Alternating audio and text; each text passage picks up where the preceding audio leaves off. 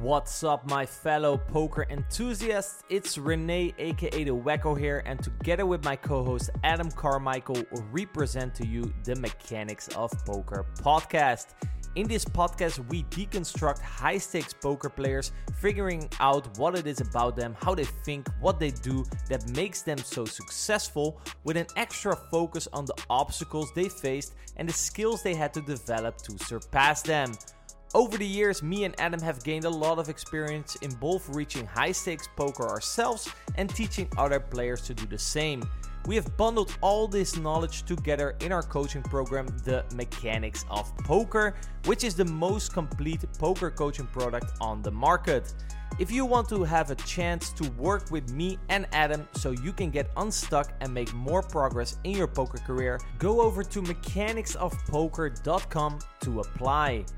But without further ado, let's learn from another high-stakes player's journey in today's episode. Welcome back to the Mechanics of Poker podcast. Today, we will have a chat with high-stakes poker player Kayhan Mokri. Kayhan worked his way up playing online and live cash games, but got a big boost in bankroll when he managed to chop the 10K scoop main event, which allowed him to settle down at the highest stakes permanently. He more recently also got involved, maybe that's also where you might have seen his name, in the live poker scene, and not without results. He had a great trip to the Bahamas at the start of the year, final tabling 3 events and hitting a 100K mystery bounty.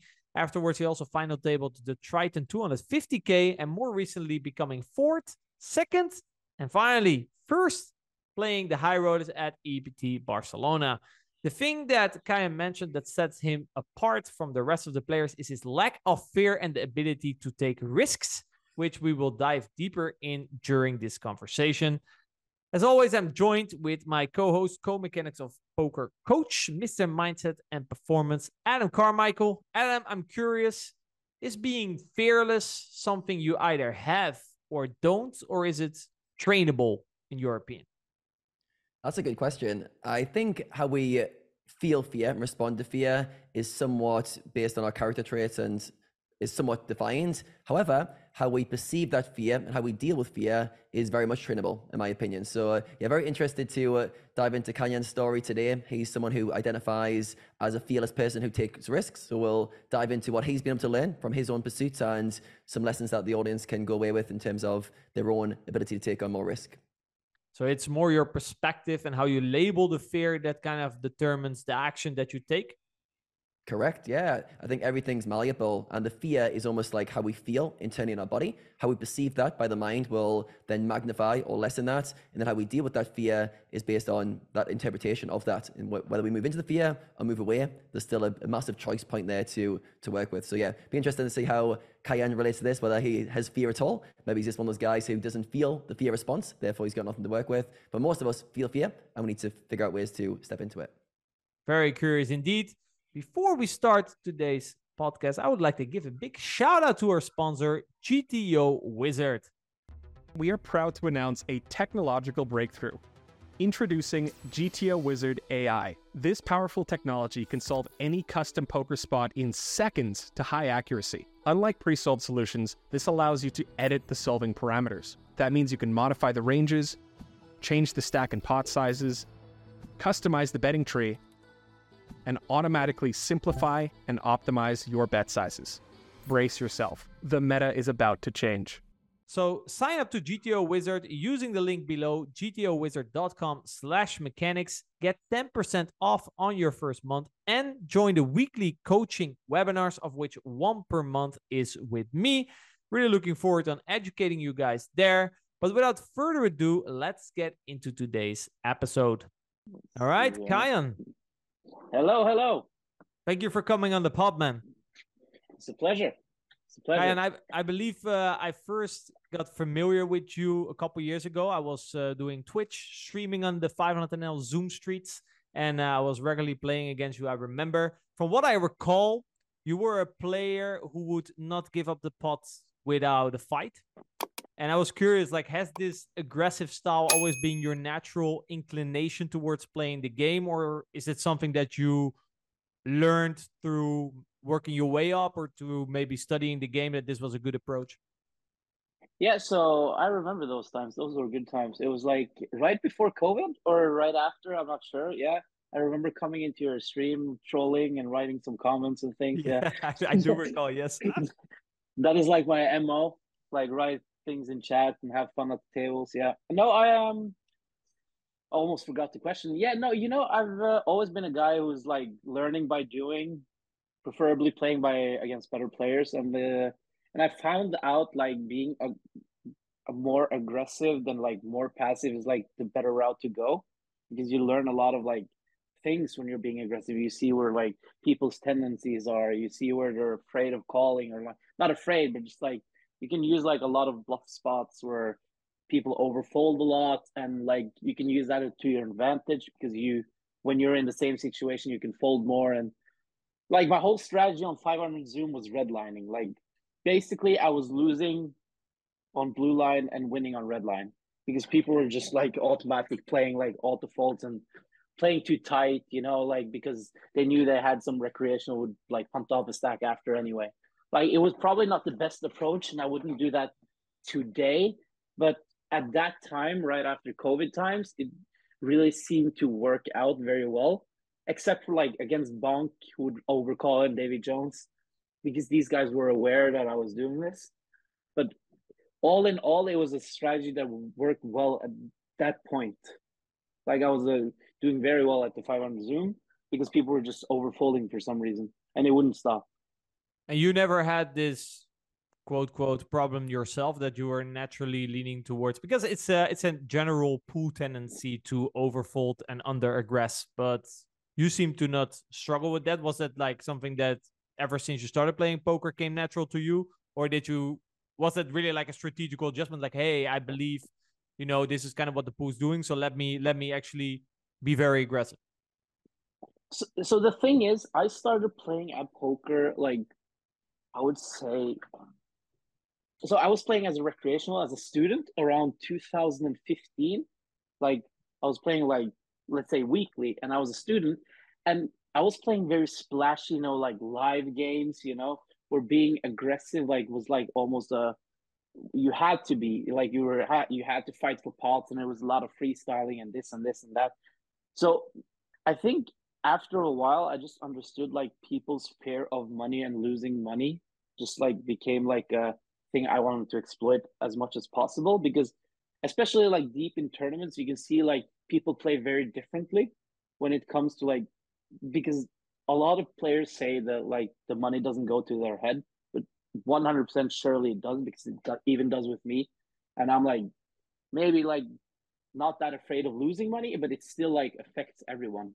Like if you have a big piece of yourself, or you're playing like a very big game that's very big to you. And so basically I'm just trying to like use like a strategic advantage by like finding out where people are weak and not, and just try to use that to my advantage as much as possible. Maybe it became like a bit like what do you say, like in general, like in the 500 simple, this is how it worked and this is how I do it. I could have maybe adjusted more against other opponents, but like, yeah, so this just became like my way of playing for many years. Like I would say from 2018 till mid 2021, I was playing over aggressive. I'm probably still playing like a bit too aggressive, but like it's way I can give up bluffs now. At that time, I wouldn't give up bluffs. Like I would Yeah, just you've do it. added more nuance. You punt Yeah, enough in spots where you're like, I think this spot though, maybe I should stop punting here, basically. yeah, basically. And you played a lot with me, so you understand. Like I'm gonna take my spots, and I'm gonna find bluffs where most people don't.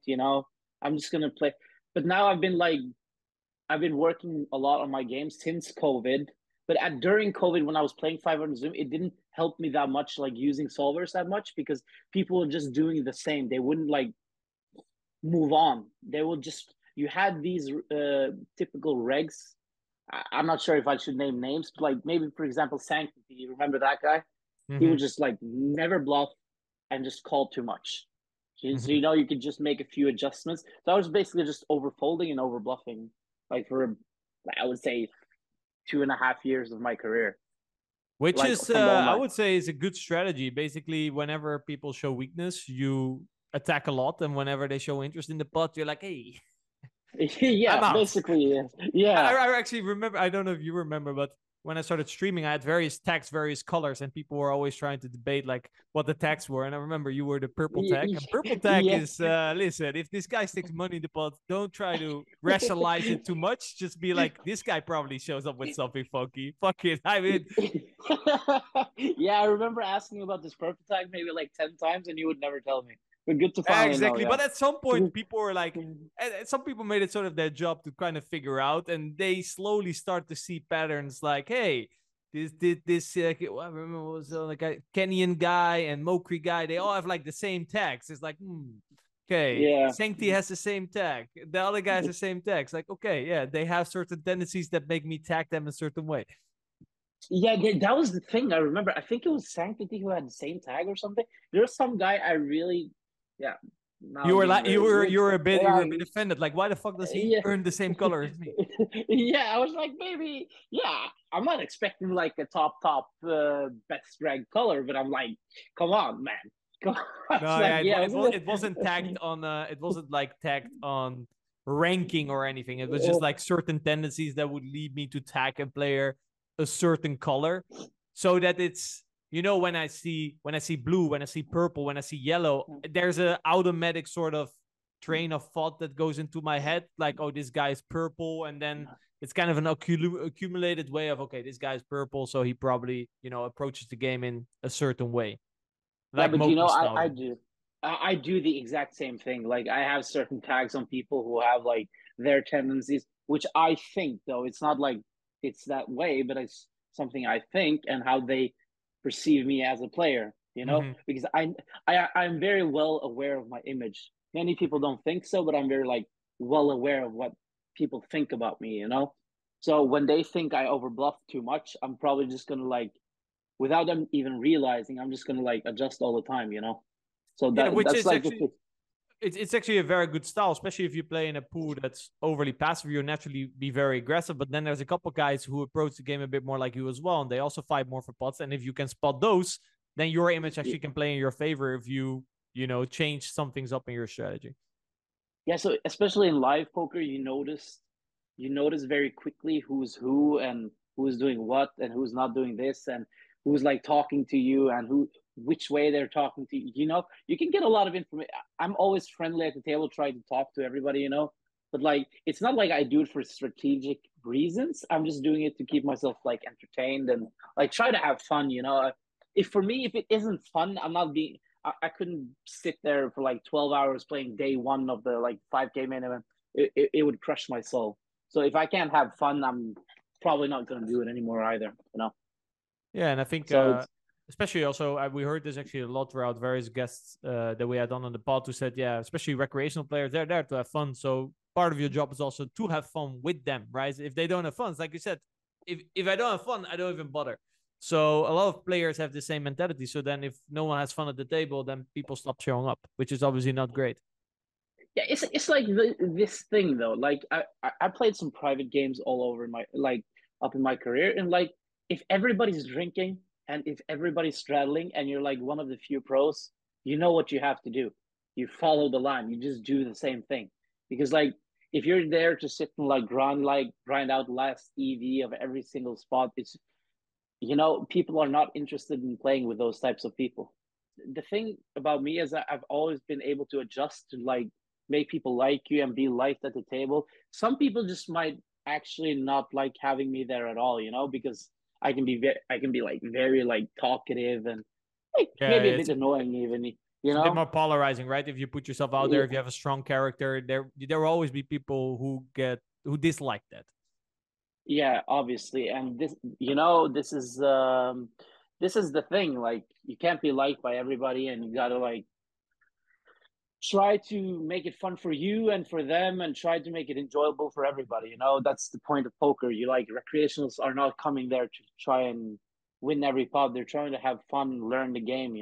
And they think it's fun to play with pros who give them like the attention kind of in a like if you know what I mean. Like it's not like you can, if they ask you about hands and what did you have, you can just show them and tell them, like, they want to see those things, you know. And I don't Yeah. mind at all, you know. This has been always my, like, I think best quality as a poker player. Like, I'm not that serious all the time. It's like when I'm playing online against the best regs, I'm probably not going to do the same, but you know what I mean. It's like, Yeah, it's like, you understand how to read the environment and adjust to the environment, like a chameleon. You know, you blend in nicely. You provide yeah. would like to see you provide. You actually mentioned this as one of your qualities that actually set you apart. You mentioned that from other players, which is being a nice guy and fun to be around and to play with. And you also mentioned that you don't care or look for small edges everywhere, as that can hurt you in the long run. Of Right? course, like, This is something that you mentioned. I'm curious, like, how has that benefited in your career, and how can players acquire these skills? so the thing is, it's not like I'm trying to do this. This is just how I am as a person, you know. Mm-hmm. I've always been like very including and just like trying to be nice to everyone, and like, you know, just make it fun for everyone, because this is why we play poker. Okay, we play to make a living, yes. We also started playing the game because it was fun. You know, you have to go back to the roots. And if you can't keep this same motivation about something, or like do it the way you used to do it, you're going to get bored pretty quick, you know. If everything is all about strategy and just like exploiting your opponent for 0.1 bb, you know, it's just, I mean, this is not what I, especially in live poker. I'm talking specifically about live poker now. You know, if you're playing like very tough games, yes, you have to compete, and yes, it's very strategic, and you have to be like very focused. Yes, but I'm talking like sports, specifically about live games where you're trying to have fun. And the way this has benefited me is like people want me in their games, you know, because okay, everybody starts drinking, everybody starts straddling. Oh, they want to change the game to 5 card PLO or whatever. I'm always in, you know. In the beginning, I was torching money in this game, you know, I was just torching, but I was winning in the no limit game. So I was just like giving action on both ways, you know. This is just to like make it more fair, you know, like a fair playground, you know. Mm-hmm. It's like, let's say a professional basketball player is like playing with one hand against a guy who's recreational, if they're playing about money, basically. Mm-hmm. You know what I mean? No, yeah, I get what you mean, and I can definitely see how this definitely in the short term might cost you maybe some EV, but in the long term, it will definitely gain you a lot of EV. But I think the main takeaway here is that maybe we should stop thinking about EV all the time and also think about maybe the bigger picture. That's kind of the message that I think you're trying to tell. Yes, correct. I've always been that guy who's trying to see the bigger picture, you know. I see all of these guys using like hours and hours in solvers, and I've always been like the guy who's been like, okay, what is the best way to learn? It's like by doing something in practice, right? Okay, you're going to lose a little bit of money in this lineup for sure. But imagine how much you're going to learn, you know? This was like the Phil Galfond strategy of how he learned poker back in the days. I don't know if you follow him on Twitter, but he said a lot of things about this. He used to battle like players he maybe knew was better than him, or at least put it up as an advice, Mm-hmm. because you learn a lot of like things maybe the solvers can't teach you, like where they deviate and where it's good to deviate and where it is too good to use like a basic knowledge of the solver. You know what I mean?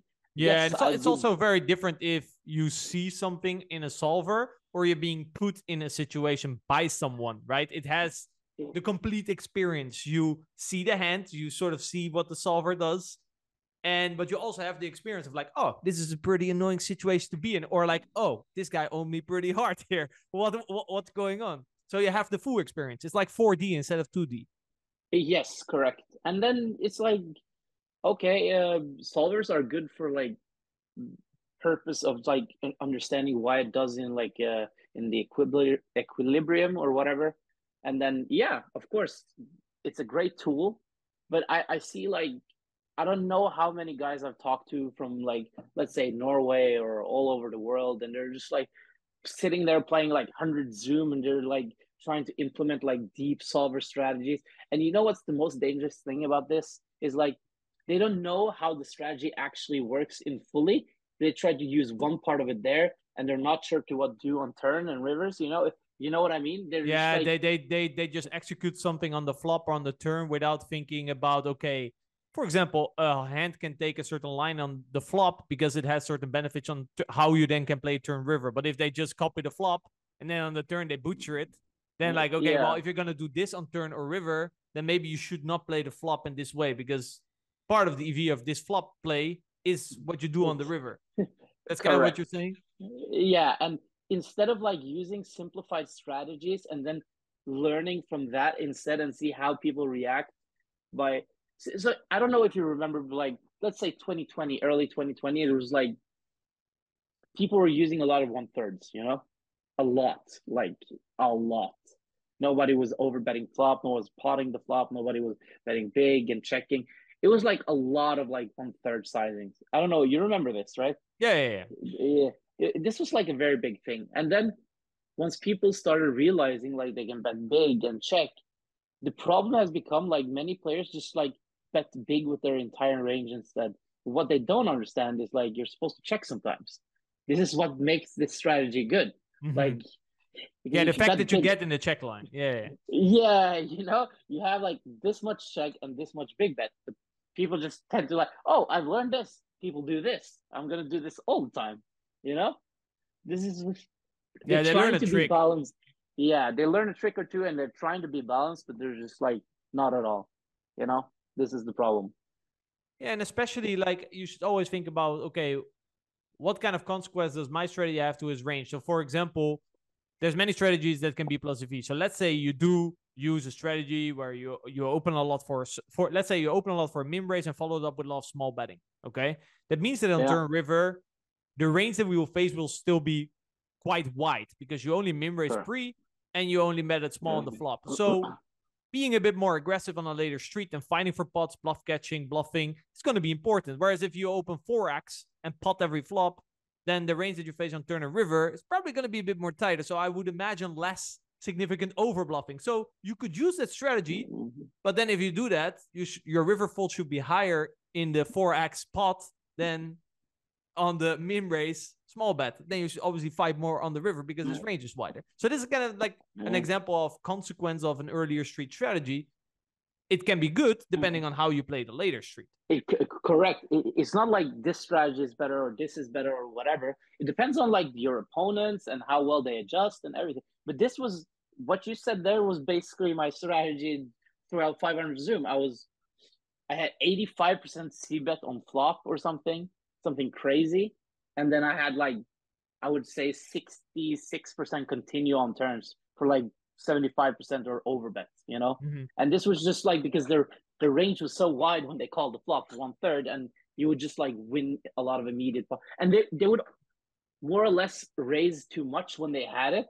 And when they didn't have it, you could just like, they were playing very capped on flop most of the time, you know. Some players were not, obviously. Some players were. Yeah, some players were like, "Hey, this is Kayhan Mokri. Let's slope a little bit more," you know. But like again, this is like, okay, you might then donate some money here and there, but the correct strategy versus a very aggressive strategy, like the one you're explaining, is very hard to execute because usually, if you would no lock then in the solver, it says fold 0. Well, nobody folds 0. Right? That's impossible. That's like, the thing, guy significantly over bluffs. Oh, fold 0. Yeah. Still, you see people folding. So the correct counter exploit is not made. Yeah. So the thing is, you still have to put money in the pot. You know, people are like, they put their emotions through their money. You know, it's like, it's still money. You know, they see like let's say when you're playing NL10K, you're losing a car if you lose a stack. You know, it's like, it's not small money. Still have to put money in the pot, you know, and that's the thing. People are trying to be as robotic as possible, but still there are emotions. Like you see, like the richest guys, they tend to have like a very well balanced thing, like money control when it comes to this. Leave their emotions out. But if you see a new guy just start playing these stakes, you can hammer hard on this guy. You know, it's like the new kid on the street, and you can not all let's see how comfortable he is when I put him to a decision for a nice car. Let's see. And then the hero coach was like, okay, well, this guy has earned my respect. Yeah, it's like very polarizing, this thing. Either they're just gonna call you down no matter what, or they're just gonna fold too much and play a bit tighter. You know what I mean? It's like, it's very rarely in the middle, but it's like usually one or the other. This is I also the feel thing. like I know you also play some heads up, but in a ring game, it's also, let's say, for example, I would play in a game that's very big and maybe not the most comfortable, but I have to play the game because, I don't know, let's say there's a couple of recreationals, but then you're also at the table. Then it's very easy to also be like, oh yeah, Kayhan is going to over-aggressive. Fuck it, I'll just fold and wait for my hand against the other recreational player, right? it's the easy way of living, you know? It's like people are, so the thing is, like, like for humans mostly, they like to live comfortably, you know? Everything is like all about comfort. And you know, if you know by like 100% certainty, like if I fold against this guy, I'm gonna get his stack probably by the end of the night. You're still gonna do the fold if you knew 100%. But sometimes you have the ego thing, like, oh, I'm so annoyed. I don't want to get pushed around anymore. Now I just gotta get him, you know? These things matter. I know people say they don't mostly because most people won't admit it, but these things really do matter. Like, okay, this guy bluffs too much. Now I'm done with it. I'm gonna get him. You know, Yeah, this is the I feel like especially live, this is. I feel like online, live. especially Yeah, modern day online, is more like, oh well, I have this combo, I have to call 33%. Let's roll the RT. yes, Well, I roll the call, and it doesn't matter yeah, what Mokri was thinking in terms of, oh, I'm gonna put into a decision or did blah blah. He's just like, oh, this is probably frequency call. Let me frequency call, move on. You know, that is a bit more where poker's moving, where live is still very much more correct. emotions So involved. yes, correct. And when you're playing online poker, you're playing against top 0.1% players in the world, probably even less. Like I would say most of the 200 Zoom ranks are like top 0.5% players in the world, like maybe even maybe 0.2. These guys are getting so good, all of them, like they're getting very good. So this is But like good the in, state. but then for example, maybe if you put them in a live environment where there's more chaos, then Yes. maybe their strategies fall apart. Because that was an interesting point that actually I wanted to touch on, because the modern day trend is more like, okay, poker is very complex, right? And Yeah. the solution is, let's simplify the game tree, let's simplify everything so we can make it a bit more graspable. Where you're way more, you it feels like you embrace way more this complexity and kind of embrace the chaos, and play way more of a complex strategy. So I would just say, how are you able to execute a complex strategy, and what, in your opinion, are kind of the ups and maybe also downsides of this approach? So the thing is, when I'm playing online, let's say I play like a three-handed game, 25-50 or whatever, I'm gonna start playing like as close to good as I know, you know? Like there are certain things that I don't know. There are certain things other players don't know, you know? I do use my time in solvers. I'm not like a complete freestyler, but the the comparison is like the online games are very tough. You're playing against very, very, very good players who have been studying a lot, who has, you know, they've tried and they've played so many hands, you know, they have the experience. So the difference is like I try to play as well as I can, like closer to the game tree when I'm playing online. While I'm playing live, I'm trying to like, okay, where is this guy? Is this guy a super professional? Is this guy like a mid stakes reg? You know, it's like you put them in like categories. You know, who is this guy? What is he gonna do? How is he gonna react? How is he? How does he like see me? Does he think I'm too aggressive? Does he think I'm too tight? Or you know, is he just kidding around? You know, this is the thing. You got to like in live. You got to kind of find out who's who, and you have these super serious guys live as well, especially in the high rollers. These guys are so good, man. They're just so good. And then you have to try to play as good as possible. But you know, I'm trying to compete, and I've always enjoyed it. And I think by doing this, I'm learning like way quicker than most people. This has been like you learn way quicker. You see what they're doing and you adapt and you just like, oh, maybe because the thing is I try to not criticize plays before I kind of understand how they work, you know? Mm-hmm. Maybe this is something I could implement or this is something I shouldn't implement, you know? This is so it's like a lot of learning by doing. And basically I was battling Davy Jones and Nacho for a long while on 25, 50, and 51. And you know, I got crushed by Davy like Davy Jones, especially, he just crushed me. Like he really did. He just destroyed me. In the three-handed format, he was just way better than them. And from the 500 Zoom days, he was still just way better than the rest. He was just always been very good. And I think he has something on me, and he just knows like how to adjust against me very well, especially him, I would say. So would you say this is also a quality that you see in like better players, that they just, you have a certain game, and like you said, everyone's game is flawed in a certain way, and maybe he understands a flaw in your game that maybe you don't understand, and he capitalizes on that, and that's kind of what sets better players apart?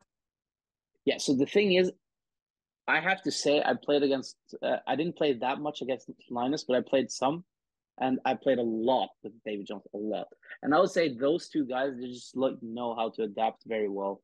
You know, they're just like, and I played button clicker heads up too, and that guy, the same thing. Like they just know, you know, they've played so many hands, and they just know how things work, and they've seen my.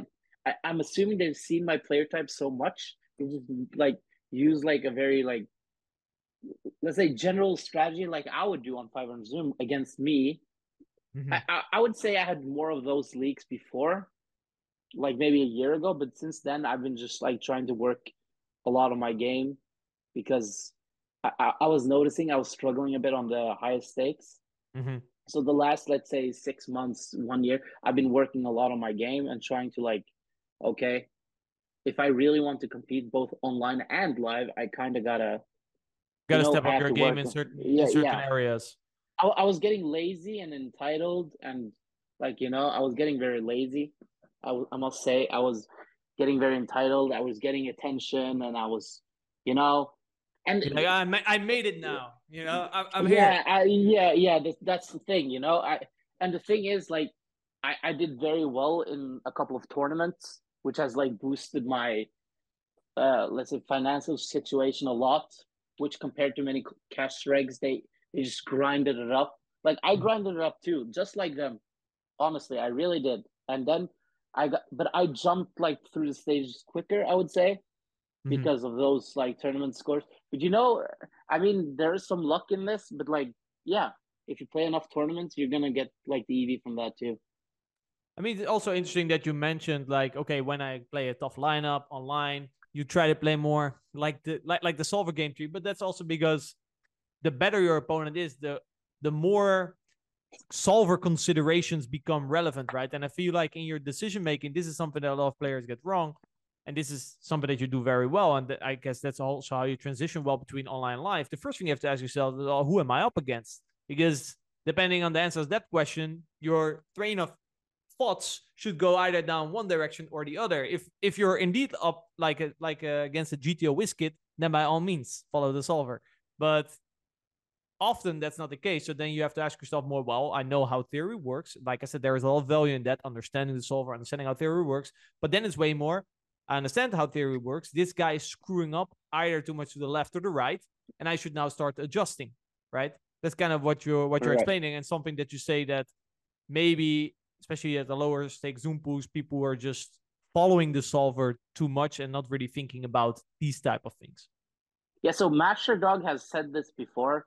I remember watching some of his videos. That guy's an absolute troll, by the way. This guy is an absolute troll, but I find it very amusing. But yeah, so he said, like, I remember him saying, like, okay, you can try to play a strategy that you don't know how it works, or you can try to simplify against weaker opponents and just like earn the most money in every situation, or the way is the most money. Because more often, I wouldn't say more often than not, but I mean, say if you're playing against very weak players and those things, you just like simplify, because they're just gonna play like very weak compared to you, and like, yeah. My point is just like people are very like, oh, solver, this, that, the blah blah blah. Yes, the solver is very important. I'm not saying it's not. I'm just saying, like, there are many situations where you're just like not doing the best thing.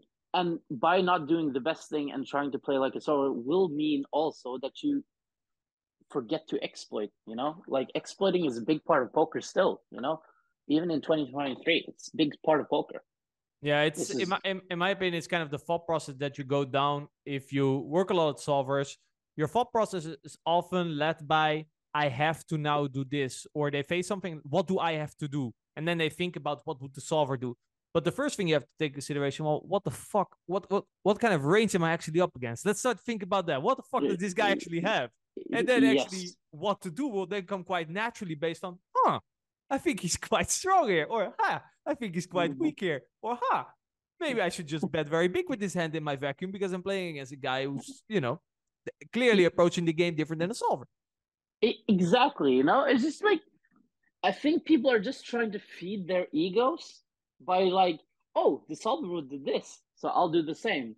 And then they go in and the guy is like probably drunk on a Saturday night playing 200 Zoom, and he's gonna call you down, and you're bluffing, and you're going, oh, I played it good. No, you did not.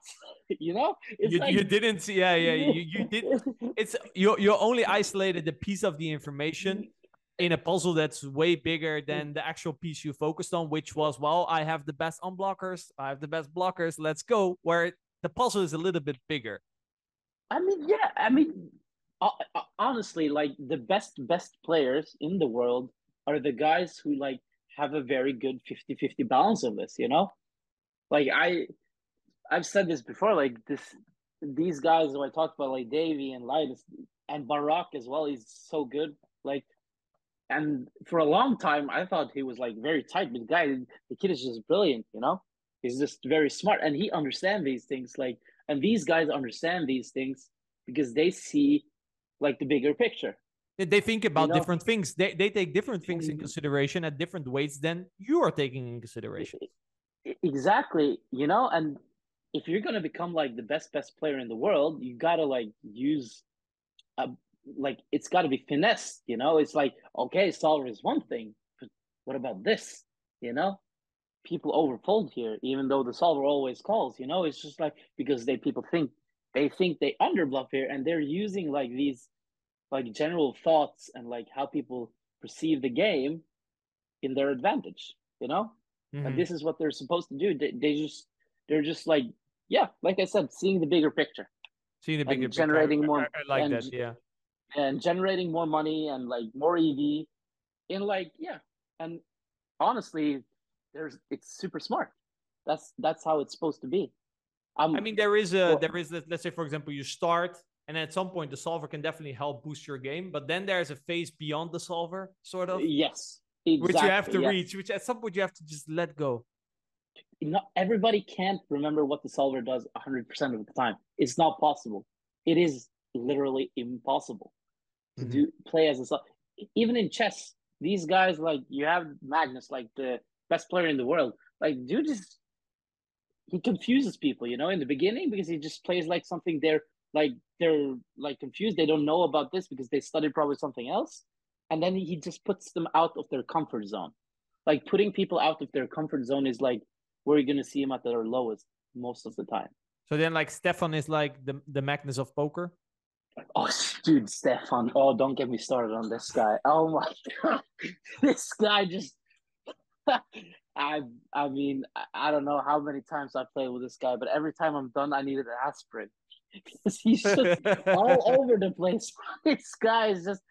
And I played some heads up with this guy, and he's just all over the place, man. He just has like 15 different moves. But honestly, I would say the guy is pretty smart. He does that, yes. He just puts people out of their like comfort zone and he's been trying these things for years, He knows how people react and how he's going to counter react, But if you meet him in the wrong mood, the guy is just a beast, He's just going to be like playing very well. And he's like a super exploit but no theory guy. He's like he was here, then the theory helped him, and he went beyond, but he went beyond. That guy is, I would almost say crazy. I don't know, but I do not want to live. I mean, the line between crazy and brilliant, it's a thin line. Yeah, it's a thin line. Yeah, obviously. I think I saw a video of one of these YouTube channels the other day. There's like, he showed a hand, played at 10 NL, and then they were making fun of. But then he suddenly said, "But actually, this was a hand not played at 10 NL." but at 40 KNL. And now suddenly it became an interesting hint. Whereas at 10 NL, you thought, what the fuck are these guys just dunking around? But Is that no, it was MMA actually playing at 40 Sherdog? KNL. And then it was suddenly amazing. It was MMA Sherdog who posted that video a long No, time ago, I right? think it was it's either this two-card confidence, I think, or the finding equilibrium. One of the two that made like this comparison. Oh, okay. And I think the main thing was that they at 10 NL, you can see the same hand at 10 NL as 40 KNL, but the difference is obviously the reasoning or the thoughts that went behind the hand. Okay, yeah. So it's like it looks like a 10 NL hand, but Yes. it's like 40 But he KNL. did a great edit, so definitely shout out. Maybe I can put the link somewhere or something. But also, I thought it was very well done. It's like suddenly the transformation, but this was actually at 40 KNL. But like, Yeah, it's quite interesting. Like, for example, what Stefan does, and kind of go full circle what we talked about earlier. If he uses certain strategies that make your range in a certain way, that you're no longer very much aware of what the ranges are, but he's perfectly aware of what the ranges are. And in the end, if you're very much aware of what the ranges are, you can make great decisions. So if he every time maneuvers in a way that he knows your range and his range perfectly, and you have no fucking clue what you're doing, like I said, you need an aspirin, the chances are quite big that you will screw up and not him, because he knows. Yeah, I remember being at the Bahamas. I just like played some. I think I just made fourth in the 25K, so I had like a lot of stars balance, you know. And then suddenly I see Stefan in the 10K lobby, heads up, and I've been practicing my heads up game for a long time, you know. I've been battling like against the best. This is how I've been learning heads up. This is by. Then I was like, okay, you know what? I'm gonna play Stefan a little bit, you know. And we go railroad crazy, man. We play for 10 hours straight. I'm sitting there in on my MacBook, at the Bahamas, playing Stefan, and we're just writing shit to each other on the chat, and we're just going back and forth and blah blah blah. And then he just, at the end, he gets very upset and just writes something. So like the guy is he just has 10 different moods, like, you know. I don't know, but he's a super funny character, and I always enjoy playing with him because you always have to think, you know. It's not like this and this and this and how I'm gonna construct my range and blah blah blah. It's like, okay, dude, it's like you raise the button, he calls, and the flop is like 10-10-3. He just leads out one big blind. All of a sudden, you can just lead out one big blind, and you raise him, and then he insta clicks you back, and you click him, and he clicks you. You know, it's just like a freestyle show out of dimensions. The guy is just, and he makes it super fun to play. He's just like super humorous and like, yeah, it's always fun to play with him. And even in six max, man, it just depends on which mood you get him. You know, he has like so basically he has 10 different strategies, and they're all related to 10 different moods. So he wakes up, just puts his feet out of bed, and like, which mood am I in today? Yeah, I'm in a click at mood. Yeah, and you don't, and you know, you can say a lot of things about the guy, but like all of the strategies are like good. Like it's not like super just dust all over the place. He's just like, he's really thinking, you know, and he has already made up his mind, kind of. He already knows what he's gonna do, and I think this comes from like, he's like an OG of the online streets, I would say now. Yeah, you have to learn this. There's he's definitely OG. I remember when I was mainly playing high stakes. I think he was just moving up actually.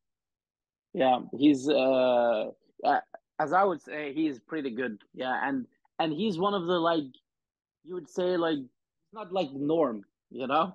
Yeah, I think everyone agrees that he's not the norm. Yes, but he's also one of the biggest winners on six max of all time.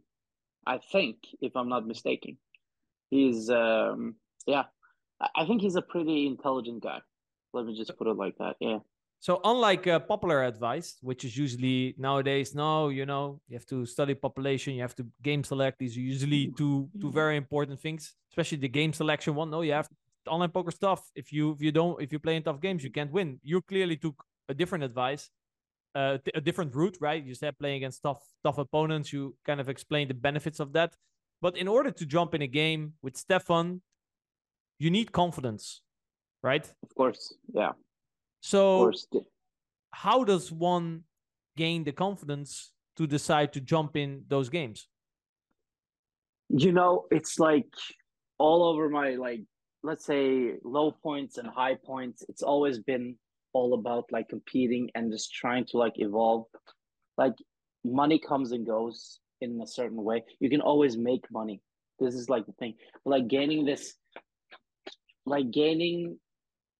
the confidence of playing like these against these super good players is like it comes from a way. No, it comes from a place like, okay, what do I want? Do I want to get better or do I want to like stay in my lane? You know, when do I want to evolve? When am I gonna try? You know, and if you don't try and fail, you will never get there. You know, it's like you have to try and fail. Everybody's done it. I mean, if you look at the top 10 pros in the world right now, they've probably tried and failed many times. You know, you just don't know it. You think it's like been all this. It's probably been like all around this too with them, you know? And yeah, you know, I was at some point and I was like, okay, I think I can do it. And then I tried and I failed miserably, maybe I would say 3, 4, 5 times, you know, even at the highest stakes. But then I always took like, okay, I took a breath and calmed down and then I started over again, you know? Mm-hmm. It's just like, but at some point you just start to stabilize yourself, you know? You start at the end, you stabilize yourself. You're like, okay, this is what I did wrong that time, and now I'm not going to do the same mistake, you know? And you just learn from every process. You learn, you Yeah, know? so it's important. The learn is important, right? Not to just jump in, not learn anything, jump in, not learn anything, because this is not the way to improve.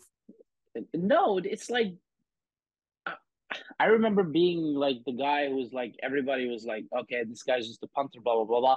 I remember these stages, like at the highest stakes, like people were thinking this obviously, and it was certainly true because I was just doing like a lot of minus EV things. I was playing heads up against button clicker, flying llama, you know, as like you know, I was doing these things, but you know what? This made me good enough to beat other players now, you know, and they would play me at the same stakes. You understand what I mean? Like, Mm-hmm. okay, I gave away some EV, but I learned a shit ton, and I got friendly with them, you know, and they, you know, and when you get friendly with people, they tend to help you as well, and you try to help them, and it's like a two-way street. Yeah, you But you then make a I under relationship, right? Relationships are usually two-way. exactly exactly, and if you're nice to people and they're nice to you, it's a friendship, you know. It's like I would say that is a friendship. Maybe not like you're going to lunch every day or every week, but you know, you have a Mm-hmm. friendly environment and you have good players, and maybe they can learn something from me instead. Also, you know, like And the if we way I follow, think. if we follow then like the theme of what you've been mentioning, the bigger picture, in the end, the quality of your friendships kind of determine to a certain degree the quality of your life. And if we go very big, the end goal is to have a good life, right? So Exactly, you know, and the thing is, if we're both learning from each other, it's a quid pro quo, and we're both gaining something from each other. You know, this is a win-win. People have like, and this is like a great thing, like having a good social network and being liked, and you know, and having some enemies too. You know, you can't be liked by everybody. You know, this is how the world works, and you know, it's the thing is, I think I've always been good at like understanding what other people do and implementing it myself.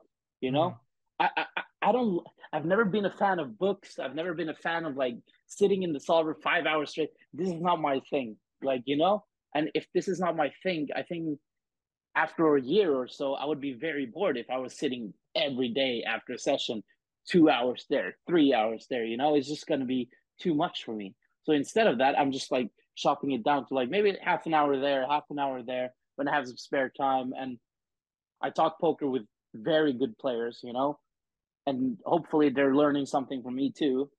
And maybe from the live aspect, I can learn them something, you know.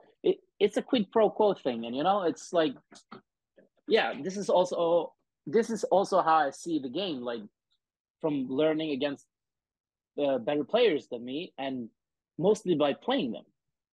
Mm-hmm. You know, because most of the time there's going to be one or two players better than me, but not all of them. You know, Yeah, yeah. so how much am I actually losing here? You know what I mean? It's like Yeah, yeah, especially if there's a big spot at the table, you're at least guaranteed plus EV, and then given if you lose some, and then you can learn against the other. So you win against him, and you learn against the other. Great situation. and I'm losing now.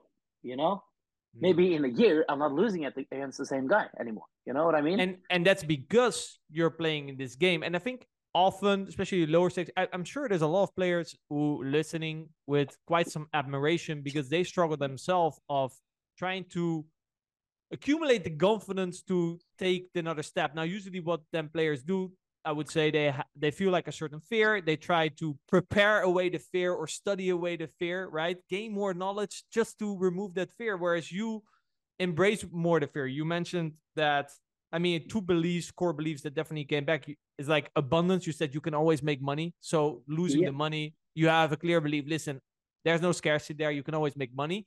And you interpret failure as an opportunity to learn. And I would almost say you interpret it as a necessity to learn. I remember, I think there's a book, I think I got this from a book, Confidence Gap. They say the act of confidence comes first, the feeling comes after. People often wait that they feel confident in terms to jump into the game, but it is actually through jumping in the game that you gain the confidence to play in the game. So it's, you can wait all you want, but in order to kind of acquire this level of confidence, you have to take that leap of faith. And what keeps players from taking that leap of faith is then indeed fear, which you clearly overrided by the two beliefs that I think I pointed out. The thing is, okay, let's say you're giving away a little portion of money. You don't need to give away 400K, you know? You can give away, okay, well, 10K, so 20K. Proportionally, there we still have to talk about what is justifiable in terms of you know, it's like, this is the mistake I did many times. Like, I was like, but then I started learning, okay, maybe I take smaller pieces in myself now. Like, this is something I've worked a lot on the last year. Because in the beginning of this year, I made like super sick amount of money. I made like I like crushed some tournaments at the Bahamas and some cash games in LA. And then I was winning so much. And then when the high roller scene started, okay, I remember talking with Adrian Mateos in Vegas. And I was like, okay, because I used to play some tournaments. I don't play much, but I played some, you know? And then I talked to him, like, because we were playing cash games every day, like a 1-2-4 game, okay, at Vegas. And then I asked him, like, what do you think? I'm considering trying to start, like, playing these, like, 25Ks plus, you know? And he was like, yeah, you should try. They're not, they're very tough, obviously, but at some point you're going to be able to handle your own. And yeah, and that's what I did. I tried. And in the beginning, it was very well, but then Triton came, you know, and I started taking very big pieces of myself. Like, I had big exposure, and I went on like a huge downswing. Let's say, like now in the fall now, and then I just like, okay, what did I learn? Okay, you need to study this more. You need to learn 20 big blinds. You need to learn 15 big blinds. You need to learn 25 big blinds. You know, you need to learn some ICM. You know, all of these things, because this is where the most of the EV comes from. You know, learning these things. And so then I took a 3-month break after EPT Monaco, more or less 2.5 months. And I started learning, like, okay, very interesting. I started playing some tournaments on a random Tuesday, just to like implement what I've learned. And I screenshot some hands, you know. I was always working on becoming better. So people have different ways of studying, but I was always like, I want to learn how this works, you know, and just, I'm always interested in learning. I'm a very curious man, you know, maybe not by sitting in front of a computer watching like how the sim works every day, but like watching like YouTube reels, like YouTube highlights of how like good players play, like, you know, and you learn a lot by like being interested and like having this like motivation, you know. So I think it's also then the way you look at the rails, right? You don't look at that entertainment, but you look at it through a more curious lens. That maybe that way you can actually pick something up that someone else just, oh, cool hand, and that's it.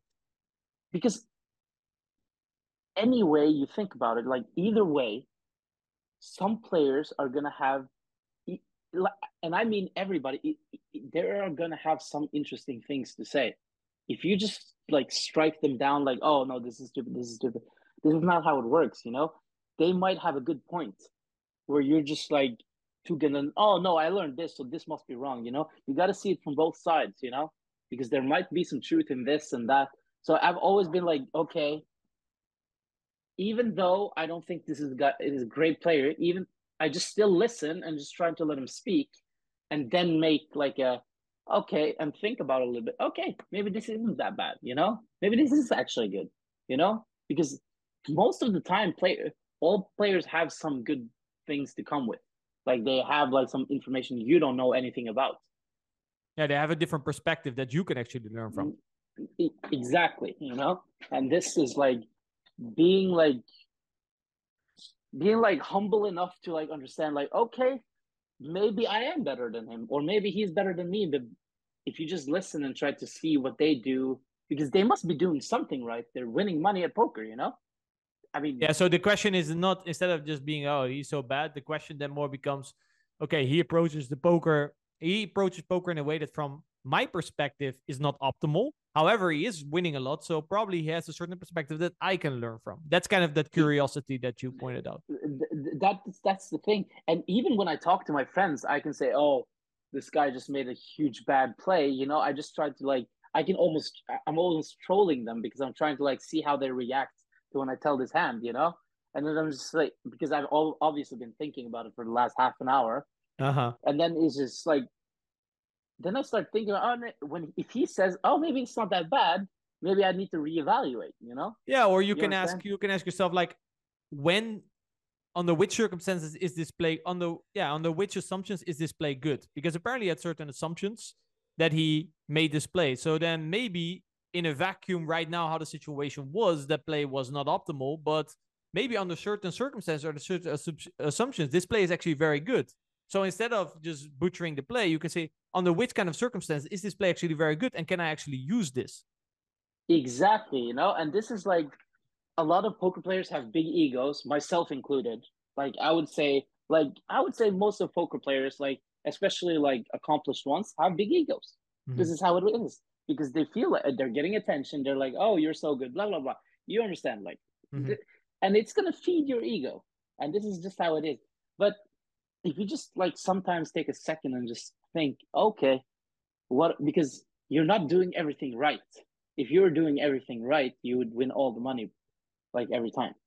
Not every time, but you know what I mean. You would just be like Yeah, of course. printing Like, against your you're printing mistakes are part of your win rate, basically. exactly, and then just like we're all humans, we're not robots, and you can study that solvers as much as you want, and it's a great tool, and I use it myself for sure, especially for this ICM and this short stack game. I've been using it quite frequently the last 2 months, and you know you learn a lot of new interesting things about how it works. You know, if you just see a pattern, you see, okay, this hand does this, maybe then in certain different situation, this does this, and you know, it's like if you just look at something and try to learn what it means, it's just yeah, you understand. You just it's hard to explain, but No, you've yeah, been playing poker for a long time, and you know what I mean, probably. Yeah. yeah. Like you, I think you have an ability to grasp on concepts really well, and again, to make it a bit more holistic and look at it from the bigger picture. Like, you're not trying to study how 953 small blind big blind at 20 BB works. No, you're trying to understand how does 20 BB play different from 10 BB or 40 BB, and what are like the main concepts, like the main things that change in my strategy. And then there are certain aha moments like, oh, 20 BB plays different from 40 BB because of these factors. And then you apply these factors in under the gun versus big blind on ace jack 10, but also small blind versus big blind in a limp pot on deuce deuce 4. Right? Exactly. It doesn't matter. No, You don't and have to the study thing, 1700 something flops. no, it's like you know how it is. We've been playing 100 big blinds plus since yeah, whenever, you know? And then it's like 100 big blind poker is very aggressive and you call bluffs and it's a cash game. The more tournaments is more about stack preservation and try to make like good adjustments because playing like the game tree, like when you have 10 big blinds, 20 big blinds, 30 big blinds, it's very difficult. And with ICM, you know, it's like it's very different, you know? So you try to make more adjustments and simplify way more because it's as Too big, the let's tree. say yeah, it's too big and it's too complicated and it changes too much. You know, it changes a lot with ICM, without ICM, close to the money. You know, it's like it changes all the time. So the only thing you can do is like make it as easy as possible for your brain because it's impossible to consume all this information. It is impossible. You can say whatever you want, but it's impossible. There's no man alive who will ever be able to do this. And if there is someone doing this, they're most likely cheating, I would say. So it's like you got to make it as easy as for yourself as possible, and try to understand the concept instead of like trying to do whatever the solver does every time, because in that case you might blunder more than you do right. And there was a point where I was just trying to I was studying a lot and I was trying to do what the solver did every time, and I was just looking and I was like, man, I fucked this up, I fucked this up, I fucked this up, because I was trying things, I didn't understand the concept, I didn't understand anything. I was just looking at it. I was like, oh yeah, this is what it does, I'm gonna do this. And yeah, this is so not study it. Also, it's very important when you go into a study session to think about, okay, what's my desired outcome? The desired outcome is not to learn what to do on this specific board. The desired outcome is to look for patterns and look for concepts that I can apply at 20 BB. Yeah, and just not 20 BB, 30 BB, 40 BB, 100 Oh, yeah, BB, exactly. 150. And then you might compare like these, for example, instead of studying a couple of boards, you might take the same situation at 10 BB, 20 BB, 30 BB, 40 BB and see, okay, what are common trends that change? And what is a concept that I can grasp from that I can just take in consideration? Like normally I do this, but at 20 BB, this concept for me is more important, so I'll do X. And it's not going to be right all the time, but generally speaking, you're going to be better off doing that than not. Exactly. And then you have the jump from 100 BB to 200 BB, and you see, if you played a lot of live games, you're very used to playing like 200 BB, 300 BB, you're very used to this. And then you have all of these guys who are not used to this, they don't understand the concepts, and understanding ranges and understand how things work is way better for you, for your learning path, I would say, than to actually just be focused on what it does all the time. Because people have this great tool, but they use it in a very wrong manner, I would say. They're trying to copy it instead of understanding the concept. Because I've talked to some of the best players in both heads up and six max, and they're saying yeah, we do this, but if you understand the concept of everything and where people fuck it up, you do something completely different. Pound on it. Yeah, you just pound on it, and you find some it doesn't even need to be a big leak, just small leak. It might even be a general leak like people have, and they just pound on it. You just pound. If people fold to C bets too much, it's not that bad to over C bet. It's that exactly. Easy. So that's again coming back oh, he does this. Oh, this is very bad. Under which circumstance is this actually good? Well, if people are overfolding, and then you can reflect, is that actually the case? Well, maybe against me, this hand was not played well because I don't overfold. But versus a general population, I can see why he makes this play. Again, an example of how you can learn. And you can see some of the absolute top players in the world, like Adamo and Linus. They're two of the most aggressive guys. If you think I'm aggressive, they're just all over the place, They're aggressive in a different way. They're aggressive in maybe a very intelligent way, where they know oh, he's going to overfold, he's going to do this, he's going to react this, he's going to react this way, Poker is very aggressive. People have a hard time understanding this. Poker is extremely aggressive, and that's how it's supposed to be. At the toughest lineups and these things, people are going to be very aggressive. You're going to have to fight for pots. They're never going to give you most of the time not going to give you a free chip for no reason at all. It's just you're going to have to fight, and this is how it's supposed to be. You mentioned in terms of the solvers that they then look at it, but they actually will do so the other way around. I know you're friendly with Magnus as well. Do you see the same in chess, for example, how he approaches chess? They also consult the machine. Is it kind of the same in chess? Just out of curiosity, I know it's a little bit of a sideway, but it's the thing I said. The thing is, he's I would say, the smartest guy I've ever met. He's just all over the place, very intelligent. You notice when he sees something and he does it and he just understands things very easily. And and the thing I've never asked him about this because we don't talk much about chess. We talk more about other normal boy things, to be honest, not about poker that much either. But it's the way I've understood it, he puts people out of their comfort zone. So it's all about skill, He reduces variance this way. This is a way for him to reduce variance because he knows he's the better player. And there is some sort of variance in chess too.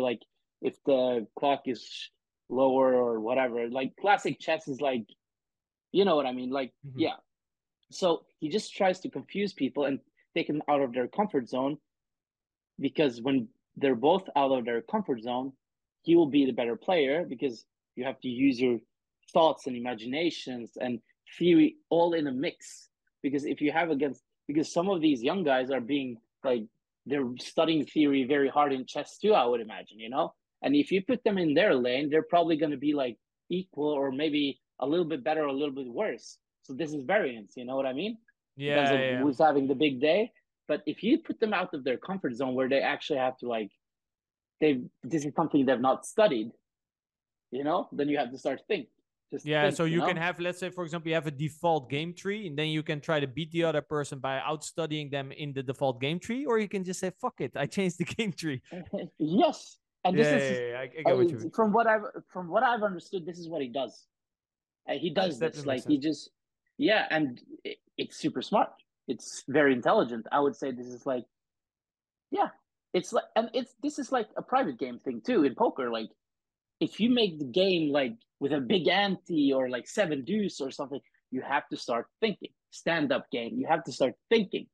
You put people out of their comfort zone. So like even the biggest robots, they're gonna have troubles adapting because they're not used to it. You know, they get an error. Like error. What the fuck is going on? Why are people standing up and not sitting down? Exactly. You know, it's like, and this is you like probably like that. In a live game, you see some online kids. You're like, okay, let's see what happens if I introduce this game. Now see what you do. Yeah, exactly. For me, it's never been a problem because I've always been like the guy who adapts. I adapt to things. I see things and I say, okay, this is how it is now. You either learn it or it's like you just have to learn it. Yeah, it's like, survival of the fittest thing, you know? It's like, okay, if you can't adapt, you're fucked. There has been times in my career where I've played big live games where like, let's say it's not been very responsible bankroll management. And it's like, but I never show them that, you know? I never tell them, okay, I've always been there to fight. And if I lose or win or something, at least always I learn something, you know? I always learn something. And I know it's a good spot for me to take. Even though it didn't pan out this time. Yeah, and if you lose the money, you can always make it back. Exactly, you know? It's like, you don't have to lose all the money. But if you just like you need a little bit of money left to make the money back. So exactly. So the best way to earn money is to have money. You know, this is just always been. And yeah, I just think like taking some risks when you're younger is like a very smart thing to do. And it's easy for me to say, man. I live in Norway. You know, it's like life is very comfortable here. You know, it's like this is a bit different, but. I'm not expecting a random guy from Colombia to do the same, and because the money he has is like quite important. Because and also I would say rock bottom looks different in Norway than rock bottom in Colombia. Exactly, you know, and I've always had good friends who've always been like buying my action or helping me when I've needed it. You know, it's like this has always been a good thing. I've always been surrounded by good people. You know, so I've been at rock bottom myself too, man. And even in Norway, that sucks. But you know what? Every time it happened, I learned something. And it was at younger age mostly. So it's like, it's not the end of the world to go busto when you're 22, 23, you know, it's not the end of the world. This is not the way for everybody. Some people are more disciplined and more like, but it also takes longer when you do it this way, you know? Most of the time, it takes longer.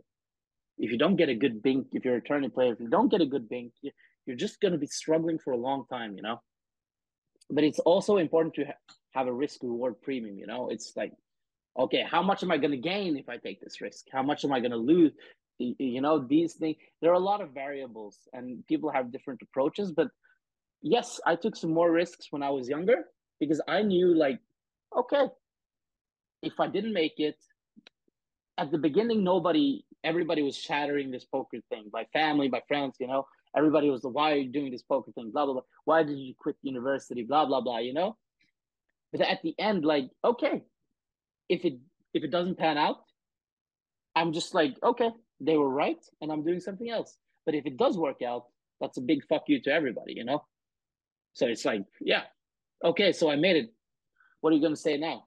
Yeah, You know, risk and reward was definitely worth giving it a shot. yeah, and then I looked at it like from a very like, okay, I fucked up this time, we go again. Fucked up this time, we go again. You know, I'm not gonna let these people be right, because this was like the biggest motivation for me. It's like people were like, oh, this poker, blah blah blah. But now you see how people look at me differently now, because like, oh shit, he actually made it. It's actually quite cool, you know. So the whole motivation for me in the beginning was this: like, I'm not gonna let these people be right. Hi guys, Renee aka The Wacko here with a quick Mechanics of Poker 2.0 announcement.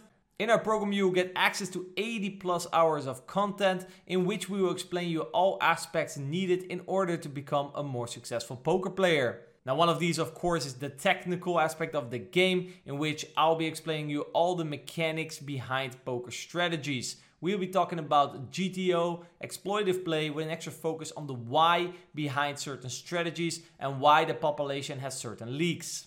And to increase your win rate even further, we've recently added a river bluff and bluff catching section so you can increase your EV when those pots become very big.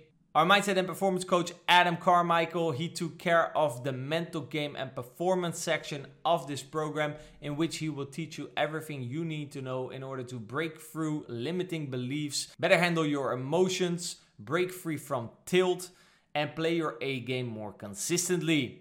And last but not least, we've added the management and optimization section in the program, in which we will give you various tips and tricks to make it more likely for your poker career to succeed, and how to continuously improve as a poker player.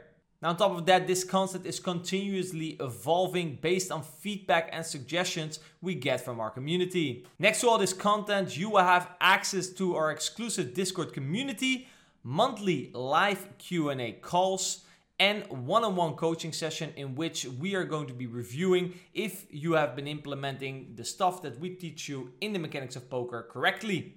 So do you think you have what it takes to master the mechanics of poker? Go over to mechanicsofpoker.com and maybe you will get a chance to work with me and Adam and make more progress in your poker career.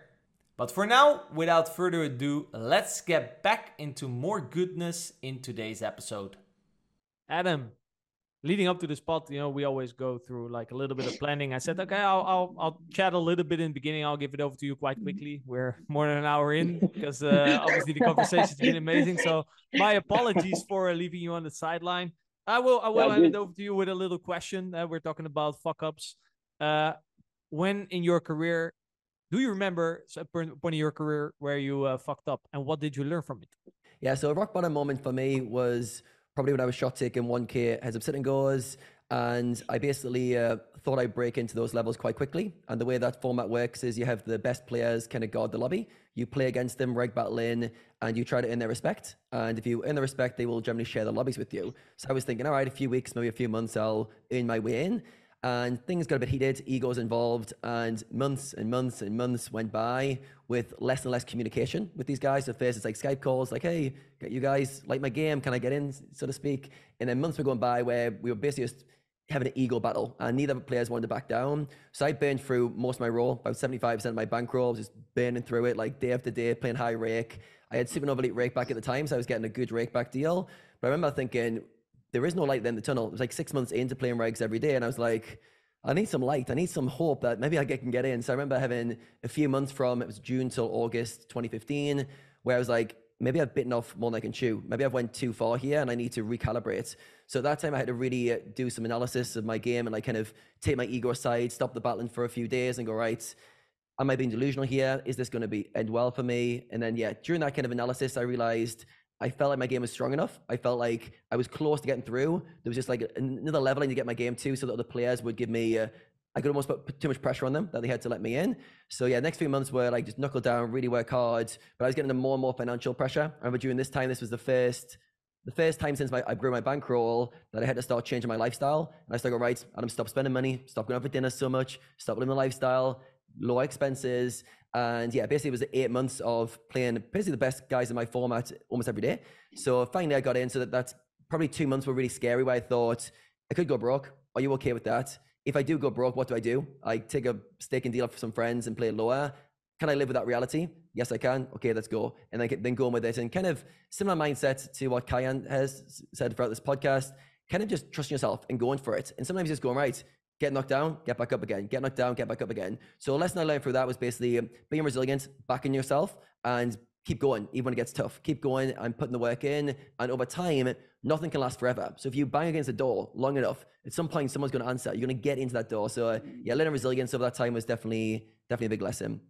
So I want to get back to your story, Kayhan. I've been listening very patiently from the sides, and I really want to piece together your career journey and the lessons you've learned along the way. I can see a fearless character, someone who likes to take a lot of risks, but I want to go back to the start of your career. I think we'll jump in at a good point where you went pro. So you can take us back when you decided to take poker professionally. I know you were studying and playing a little bit live around 2015, you mentioned. Can you take us back to the moment you decided to go pro, and what were your expectations going into poker? Okay, so the thing is, I was studying economics, and then that's when I was talking about 2015. And then after a while in this period, I started like winning a little bit. I started like, okay, maybe I can do this, maybe I can't, blah, blah, blah. And then I went back and forth many times. How are my parents going to react? How are my friends going to react? And all of this. And then it came to, I just got like almost like a revelation, I would say, at the end of, maybe like mid-end of 2016, like, okay, summer is over, everybody's going back to school, am I? You know?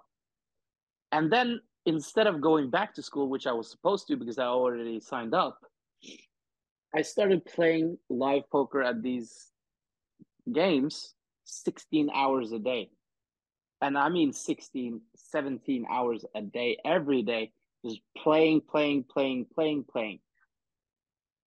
And I went busto maybe, I would say like 3 times during those 5 months. But I had some very good friends there who would always like give me like a very small, not like a huge loan, but like a loan again so I could get back up. Because every time this happened, I would be very motivated to get it back, you know? And then I started working. I got a job on the side. So like, okay.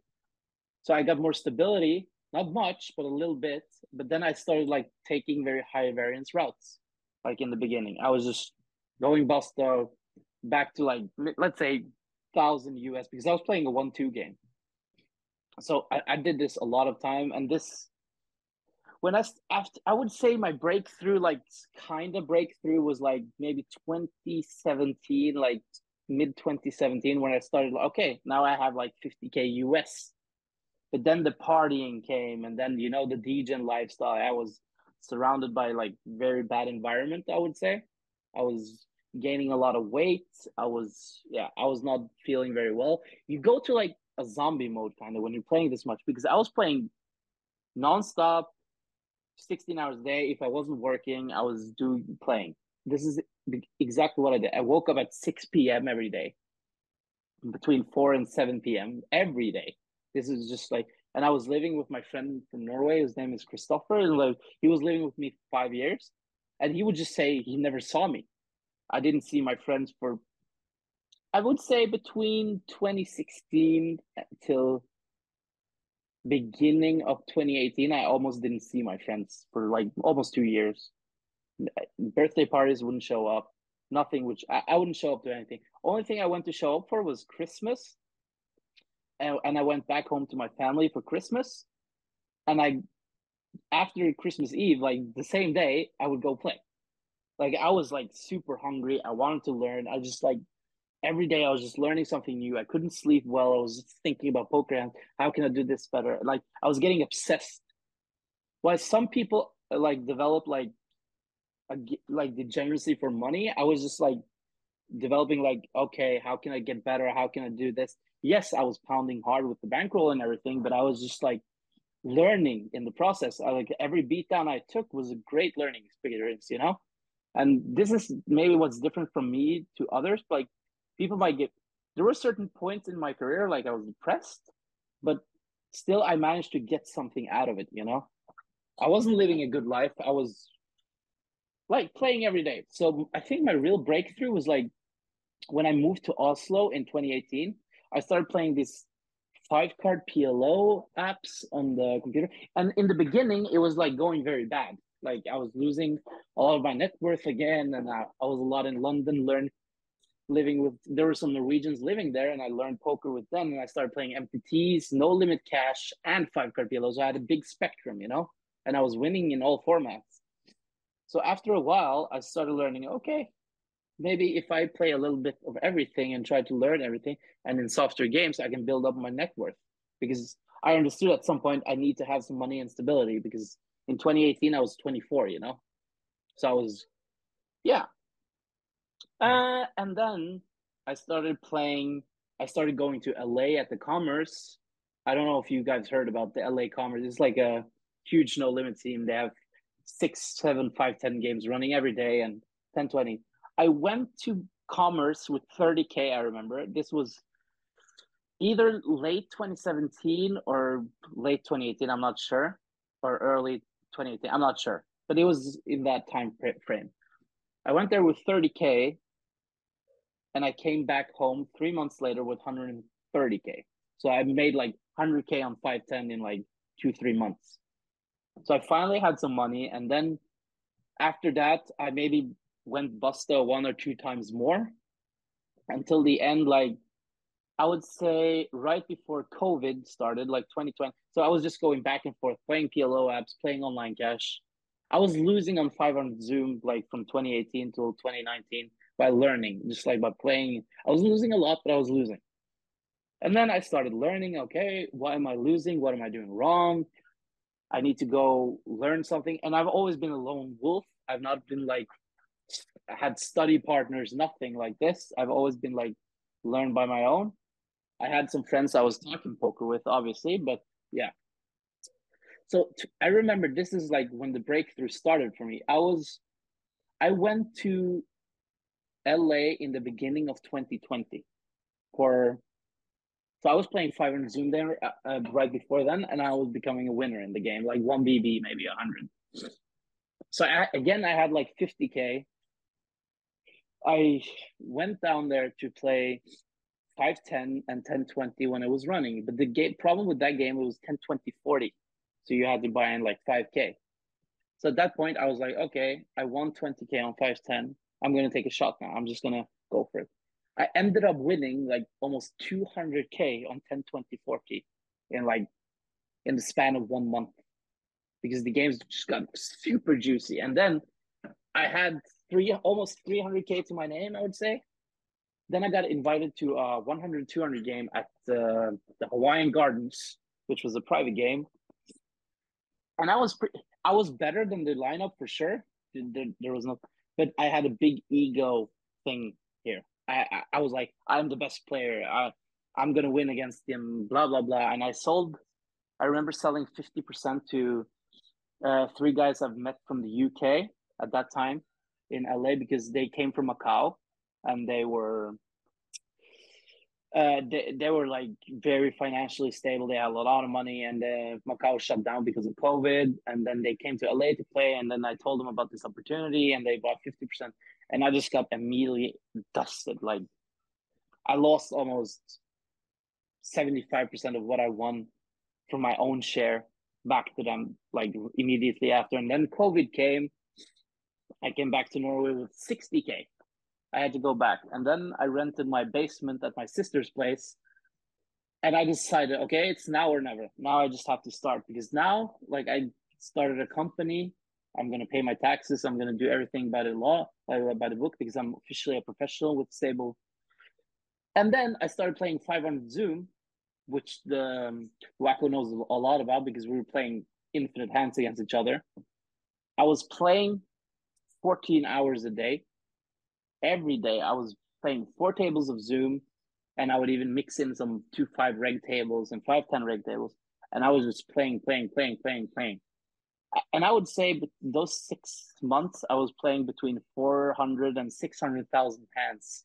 I was playing so much, and I began to win a lot, and I was steadily like staying at 510 now and grinding 500 Zoom on the side, and yeah, and just doing this. And then early 2021, I was making my jump to 1020, and then I got knocked back down to 510. Then I decided to play some tournaments because my good friend Espen and those guys were playing. It was Scoop 2021, I think. It was at the end that I was decided, okay, I'll play a few tournaments. Then I ended up binking a 1K for like second place for 70K.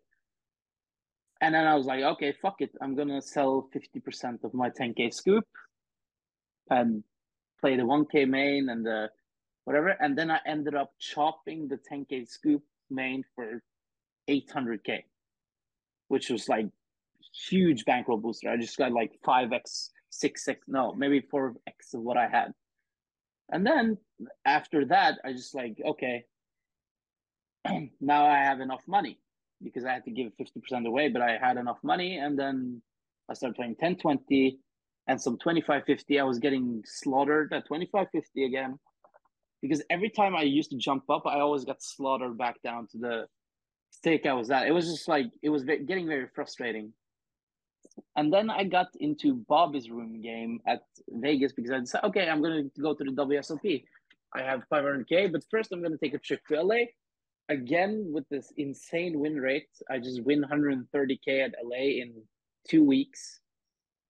So we had to go to Mexico first because we had to stay out of the Europe for 2 weeks to get into the US for some reason. So we went to Mexico with two friends. And then I got to Bobby's room and I didn't sell 1% of my action and I played 151-2 or 1-2 or whatever it was. And I just lost like immediately like 400K. And just this is the closest. Yeah, so I haven't been busto in a long time. Like I've had low liquid, but fortunately enough, I've been smart enough to have assets since that time. Yeah, so this was like, I would say that was a very low point for me when I finally like, oh, this is me now. I'm gonna make it, and then and this is like 2 years ago. It was like I didn't lose close to all my money. I still had a good portion, but it was like I finally had a big chunk of money, and I just ended up losing a lot of it right after. And then I started playing. Yeah, sorry. Sorry, I'm curious to dive into how you perceive risk. As I've been listening along, there's so many opportunities where you've taken on like a high risk option. You've almost like put your role on the line in a high variance scenario and almost got like slapped in the face or a bad result as a result of that, but it didn't deter you. If anything, you just came back and took another risk and another shot, another shot. So I'm really curious to know how you perceive risk and how you go about taking risks. You mentioned earlier you need to have a risk to reward premium. So tell me through like how you're making these decisions in your career as you're going for these kind of big shots and putting a lot of your role on the line. A lot of players would be like, wow, I could never put myself in that situation. How were you able to take on that risk, and what was your kind of framing of how you could deal with risk? So the thing is, when I was playing this game for the Bobby's Room game, while I had a shit ton of money now, I was like, okay, I can go away from here with like 2 million or go away from here with 200K. Okay, if I have 200K or I have 500, 600K, what's really the difference? But if I have 2 million, it's like, if you have 2 million, you have a lot of money. You can start taking that big of a risks anymore. You can just like stabilize your life, buy an apartment or two, and just take it easy and play 10-20 and have fun. But just like, if you do this is way better for your life in general. But the thing is, would I really stop at 2 million? This is the thing, though. I've always been not always, but in like the later years, I've always been like, okay, now I have this. What do I do with this? What do I do now? I put this away. I buy something nice. I buy an apartment. I try to stabilize my life in case things go to shit, which is a like very, very, very low chance of now, which it could have been like yeah, I've been lucky in my life. When I needed it, it's always like came to me. Maybe it's not like luck. Maybe it's just like determination of like I want to do it. Maybe I don't know. It's hard to say really, but yeah, it's been a journey. Like it needs to be some risk. I need to have some like I need to have some skin in the game. Like I've always been like that because I don't feel it's like smart to like try to be like the cautious guy because you'll never. Yeah, you might get somewhere, but You need to have like feel like it's burning under your feet, or you're just like doing something to make your life as good as possible. Yes, sometimes you'll get slapped in the face. That's just a part of life, you know. You can either let Yeah. it break you or just continue. You know? Yeah, it sounds like you have a very investor's mindset. And although it can seem reckless at times when you take big shots, you're actually very calculated and you're taking time to go, I've got this money available. If I get this outcome from winning, this will set my life up this way. And if it goes this way and goes badly, I can handle it. So I'm curious to know how you balance when your risks don't pay off. We could use the Bobby's Room example. That'd be a good one to dive into. What do you do the next day or during that time when you take a risk, you take a big shot, you've spent years building your role to a certain level, you take a big shot with it and you go back down to where you were a few years previously. How do you deal with that? What are some of the things you learned from that experience that set you up to have success going forward? First of all, I take a break. I don't play because my biggest issue has been mindset issues. Like when I'm like losing a lot of money in a short period of time, I don't have my head won't always stabilize. It's gotten way better, but before I remember, oh, it was so bad. I could because if I was losing a lot in a period, I would just lose even more on like tilt, like just losing my mind basically. Just yeah. I still have some times it happens, but not in the same way, no. But yeah, I take a big break. I reevaluate, I regroup, I try to study, I try to play lower stakes for like a small period of time when I'm after the break, like because I'm rusty and everything. Even Renee, I was playing 2-5 with him like 3 weeks ago because I've been like in a 2 months break. I do the same every time. When I'm taking a long break, I try to like, okay, this is what I'm gonna do. I gotta reevaluate. You know, it's just like on big downswings. I've seen a lot of like good people like just like lose all their money because of one big downswing because they just never group, you know, and they go back on stake and then yeah, and the same cycles happen over many times, you know. So I think my trick is just to take a long break, focus on what's good in my life, and just see like this is all because of poker. Like, look, I have a flashy new apartment in Oslo. I'm gonna buy my second one in 6 months. I'm 29 years old, and like I have two apartments in like one of the most expensive cities in the world. You know, it's like I just look at these things I have. I have a healthy family. I have a good family. I have good friends. You know, I try to like look at what's good in my life, just to recoup. You know, just spend some time with them and just be grateful. You know, just to be grateful. Sometimes you gotta be grateful and just like, okay, I had a rocky period, and then we fight again. We go again. You know, this is what we do. You mentioned that your mental game was one of your biggest opponents. What did you have to do to work on your mental game? What are some of the specific things you had to do to improve that? Actually, I must say, my ego was my biggest problem. I had a like, I still have an ego for sure. I still have an ego, but the hardest part for me was like losing when I felt like I didn't deserve to lose. You know, it's like I would win in like the toughest games, like tough games. I would win, but when I got to like very good and fun games where I should be like, I thought I was like, I'm gonna be a big winner in this game. I always got demolished. You know, it's just like, and I think that was a way of mindset. I was like going there expecting to win. You know, and as a poker player, this is like the biggest trap. Like going there expecting to win is like a very big trap.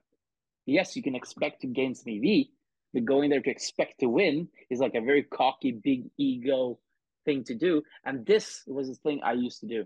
Now, in my, I would say like these last 2 years have been like a big lesson for me, many ways. Like I've been low on liquid and been this and this, but I've never been even close to bust though, you know? And this is like, and I can always like look around, look, this is mine, this is me, you know? I have so much of this because of poker. Instead of being ungrateful and expecting and like demanding to win, you just like, okay, I didn't win today. Maybe I'll win tomorrow. Maybe I'll win next week. Who knows? But you know what? I wouldn't have anything of this if it wasn't for poker. You know, you just got to like sit down sometimes, be grateful, and how many cool people I've met. You know, it's just like a lot of good things that came to my life since. It's like it's very hard to do when you're like losing a lot and just like I think this has been my biggest weakness, my ego maybe, and it like it correlates with like the expectations of winning and this, but yeah, and the mental game, yeah. Yeah, so I'm curious to know how you were able to address that. Let's say you noticed this kind of entitlement when you're playing in softer games and expecting to win. Now it feels like that's no longer an issue. What did you have to do to address that? I'm guessing this was a bit of a recurring problem for a while. What are some of the things that were helpful for you in overcoming that part of your ego? You know, the funny part is I got to give a lot of honor to my sister, my big sister. She was like, because she's the one who made me aware of all this, you know? It's just like, look at everything you have. It's because of poker. Like, look, like, just look around. Why are you stressing so much? Because I was like very stressed and I was very annoyed and I was, yeah. And, you know, the way I addressed this, it was like, okay, this is poker. It's variance. It's going to hurt you. It's going to slap you in the face. Sometimes you can play your best game, you can make the best decisions, and you still won't win.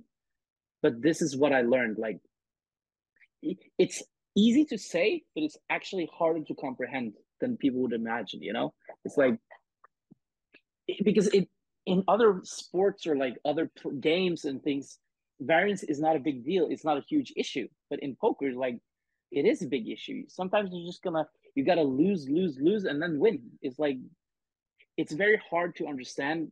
Even though I've been playing poker for such a long period of time, it's still hard for the mind to like comprehend because money is stability and stability is comfortability, and this is what most people want, you know.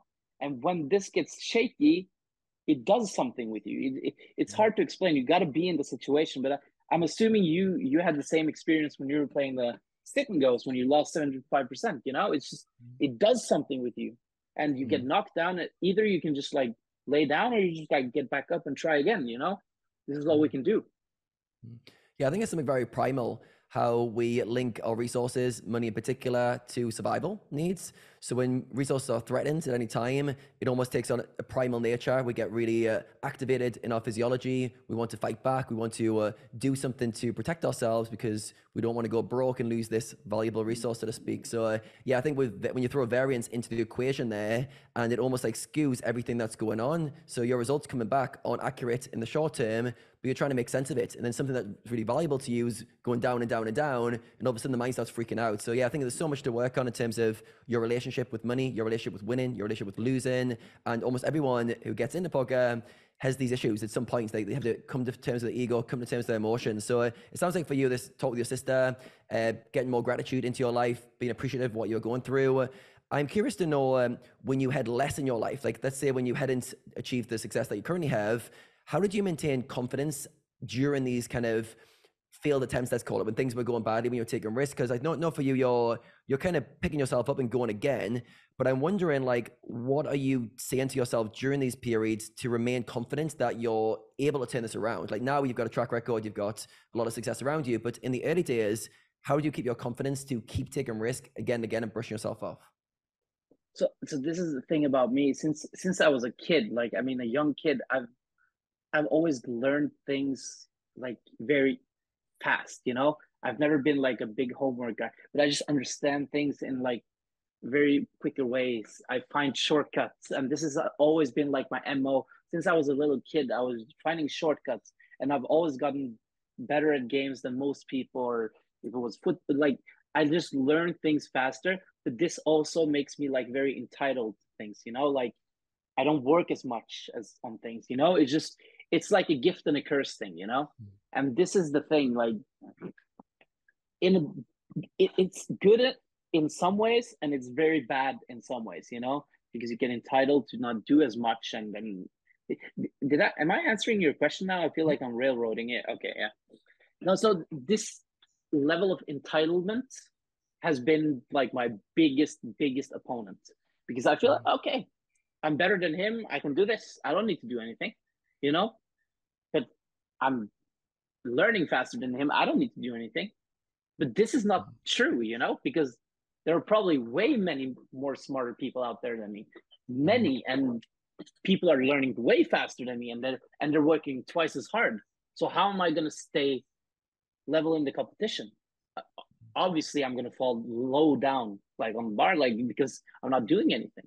And this is just I just understood at some point, like the last, like I said, the last year and a half has been like a big thing for me. Like this level of entitlement has been going down. Yes, I'm still struggling with it sometimes, but like I've also understood like you're not better than anyone. You are a person as well. And if you're gonna go around underestimating all of your opponents and all of the people around you, at some point you're gonna fall. You're just gonna and I think this was the problem I had like mid 2019 till end of 2020, like the level of entitlement, you know, like I deserve this, I deserve it, I don't need to work for it, I deserve it, I've had it way worse than him when I was growing up, I had it, you know, it's just you feel you feel like you deserve something, but you actually don't.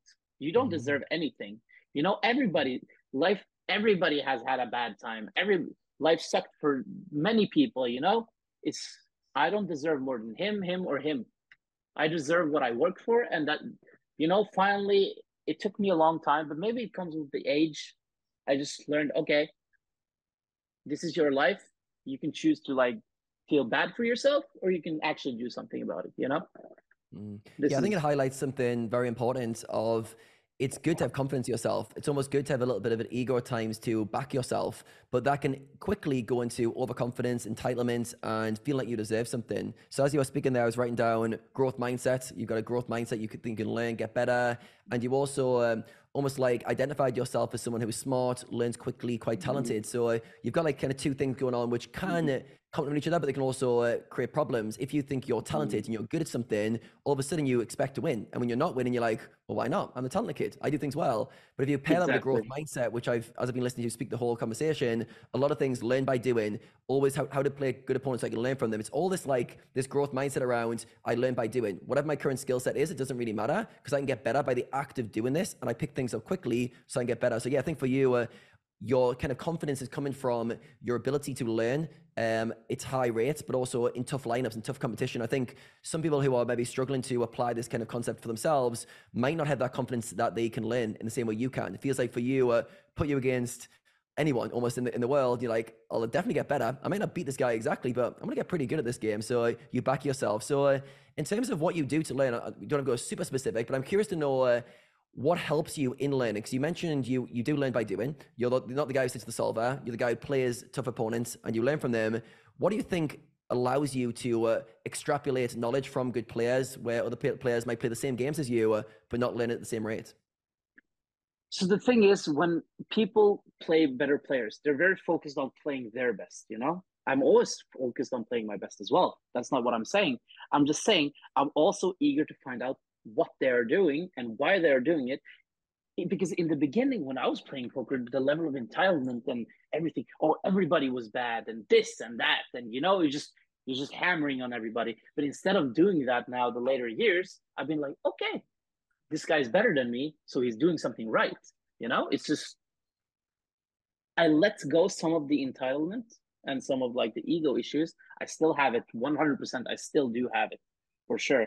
But instead of doing all these things, I just like, okay, if some player thinks I'm bad, like whatever, let them think it. You know, I'm just trying to be the best as I can be, and like the best way I find it correct. Like I'm using the solvers for my own as well, but in the spare time, I'm also like trying to see what people do. I rail games where you're playing super high stakes and try to see, okay, why did they do this? And then I go check it through and so, oh, it was actually pretty good, you know? And this was not something I expected. And there, boom, I learned something, you know?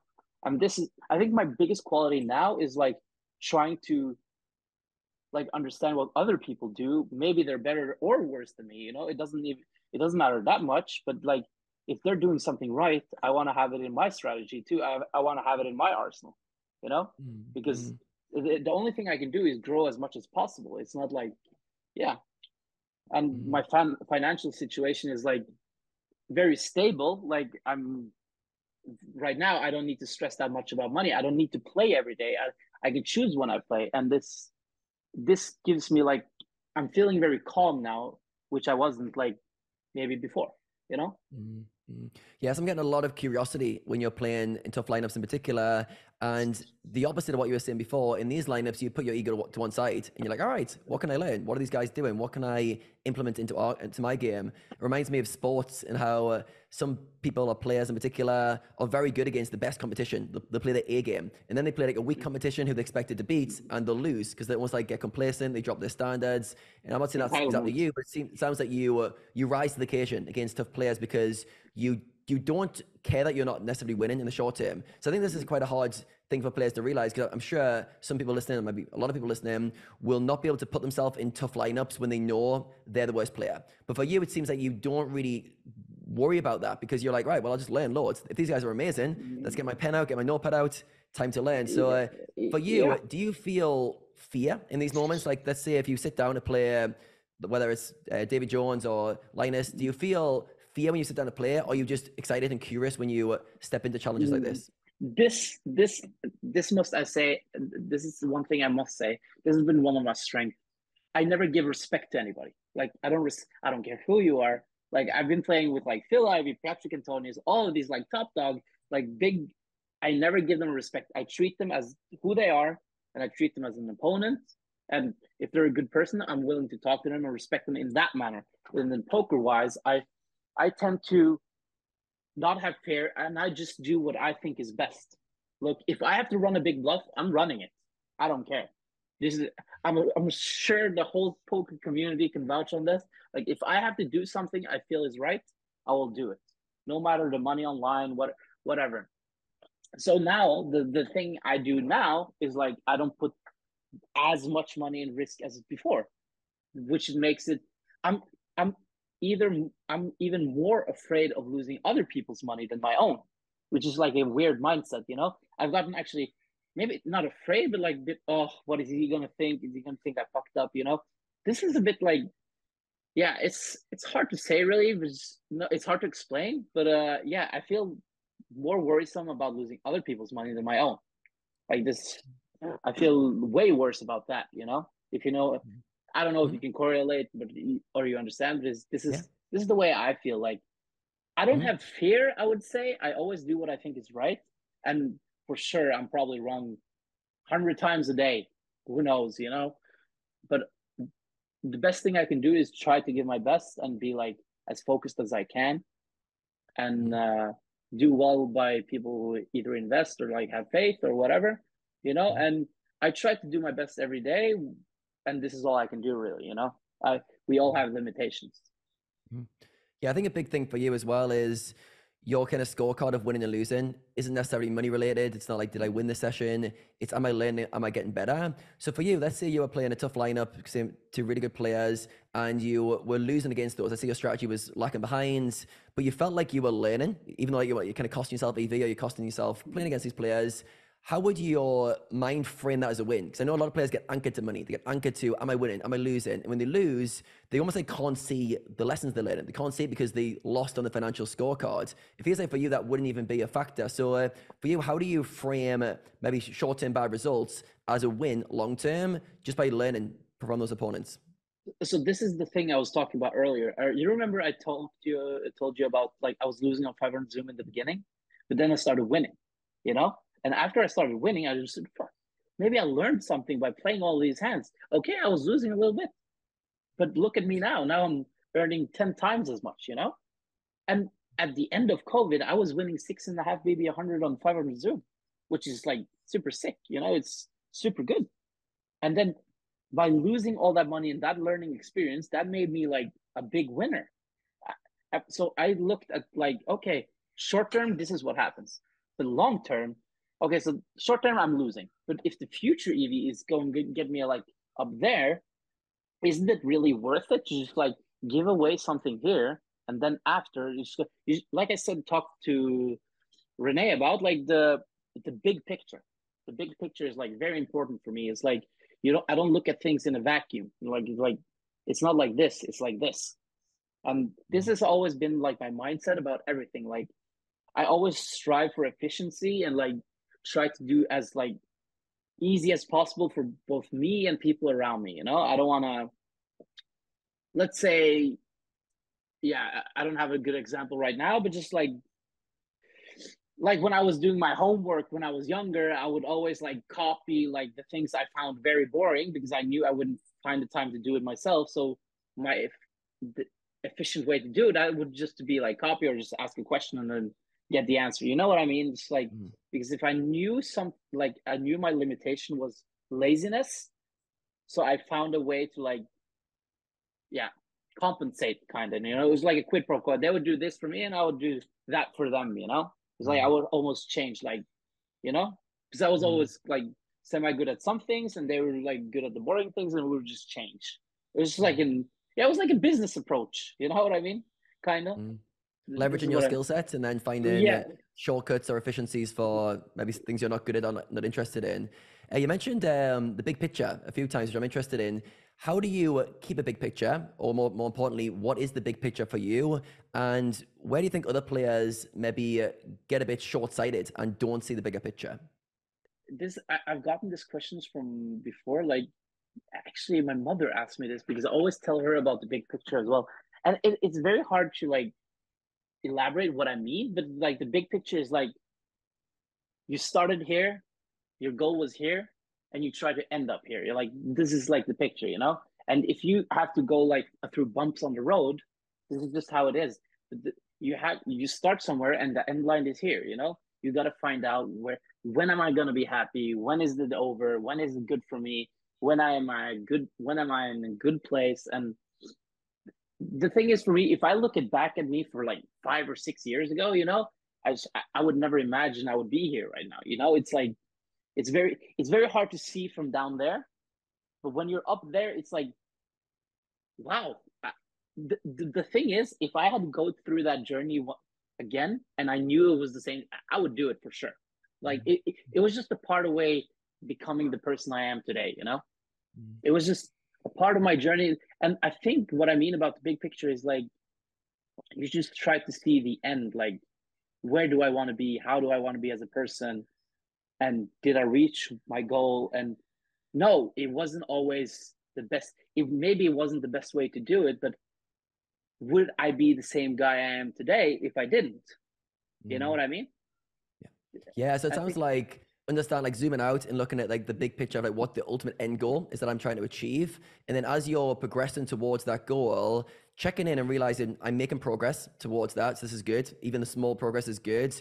Checking in to go, right, I've actually come a long way over the last year, 2 years. Remind yourself of the journey that you've already came on. And then also giving yourself a little bit of credit for, yes, I'm making progress. I'm moving towards this goal, and almost like that feed in the system, and remind yourself why you're doing it as well. I think it's important. Your kind of your motives for going down this path, and then also on that journey, realizing that you're growing as a person. You're becoming a better version of yourself on this journey. So I think all of these things kind of encompass the big picture, which I think is it's such a good way to think, because the big picture should always override the short term. Like if the big picture is on track and you can connect with that, short term is just bumps in the road, just ups and downs. A roller coaster goes into a dip before it comes back up again. You can override that if the big picture is clear.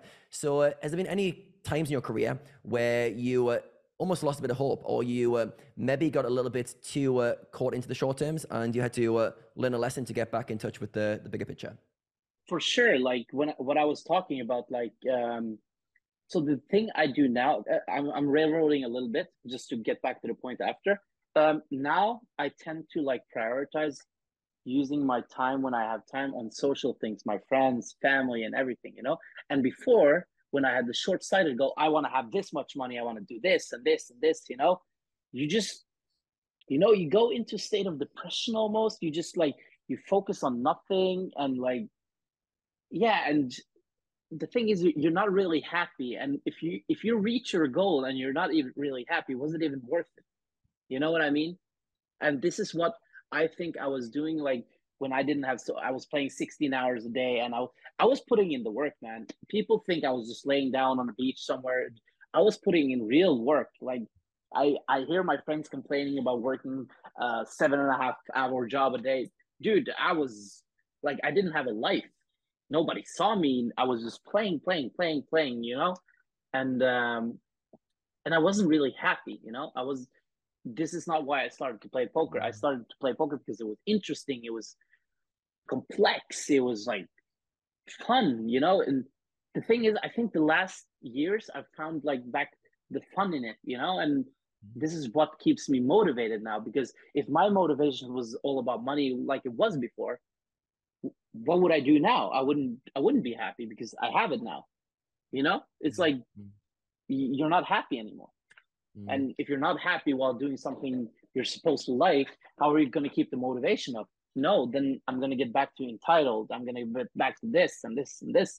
You know, it's like, and for me, it was never about the money. For me, it was never about the money.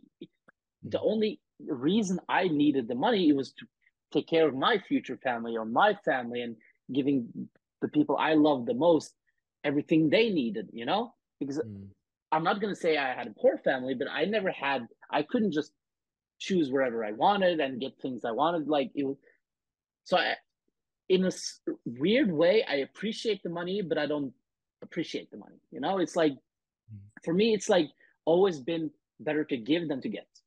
This has always been like my MO.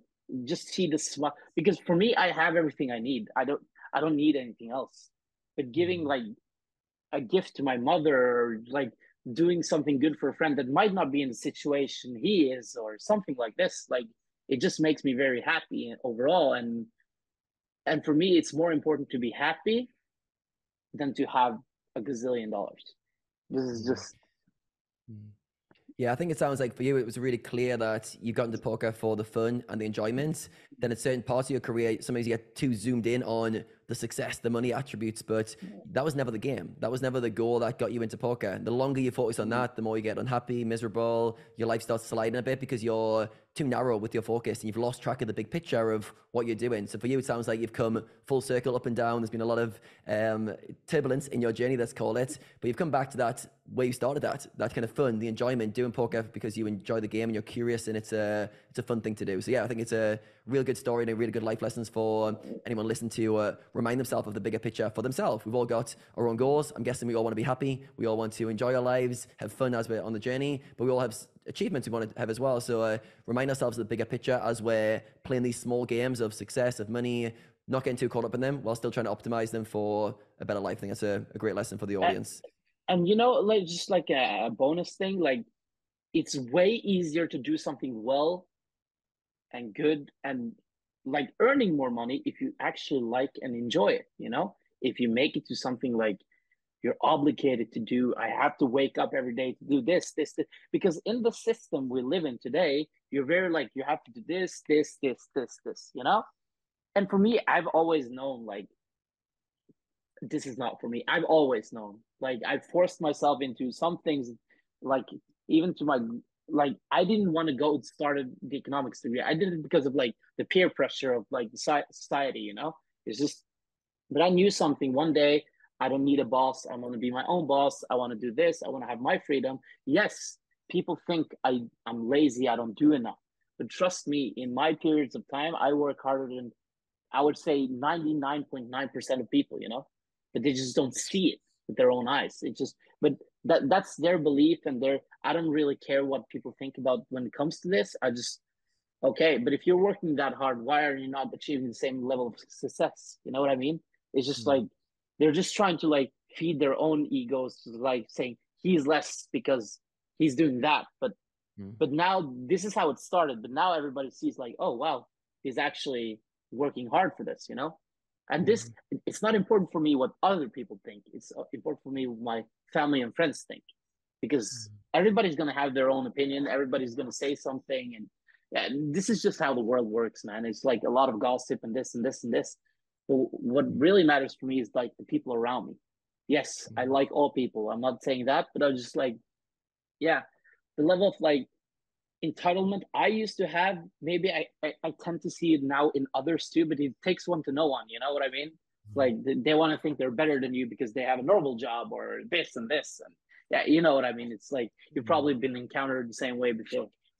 Yeah, I think for yourself as well, it's like other people put their own kind of judgments onto you. If you've got this freedom, this kind of happy-go-lucky lifestyle, people are like, well, you can't have that. Like, you're not working hard enough. You're not suffering enough. You're not grinding the same way I am. But behind the scenes, you're doing your own thing. And you've, like you said, you've probably worked harder than a lot of people in the past, but also from a place of enjoyment. I think there's like kind of, sometimes we give too much of a badge of honor to kind of working hard, when in reality, we generally work our hardest when we want to, when we're curious, when we love what we're doing. It's like, is that really work? Yeah. If you want to spend 10 hours a day studying poker because you absolutely love it, is that really a work shift, or is it play? Is it enjoyment? So yeah, I think for yourself, you give us nice interplay between kind of work ethic, but also play and fun and enjoying it, in the kind of the most merged to the same thing now, where you do it because you want to, and fun and work is the same game.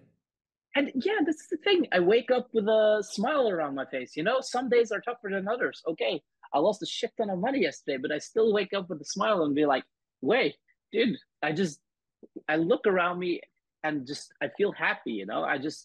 I'm not, yeah, before I wasn't, but now I am, like, because, and it's not because of the success or the money. It's just because I had a goal and I reached, like, I'm not saying I reached my full goal, but I reached some parts of it, and I'm still young, you know. I'm 29, you know.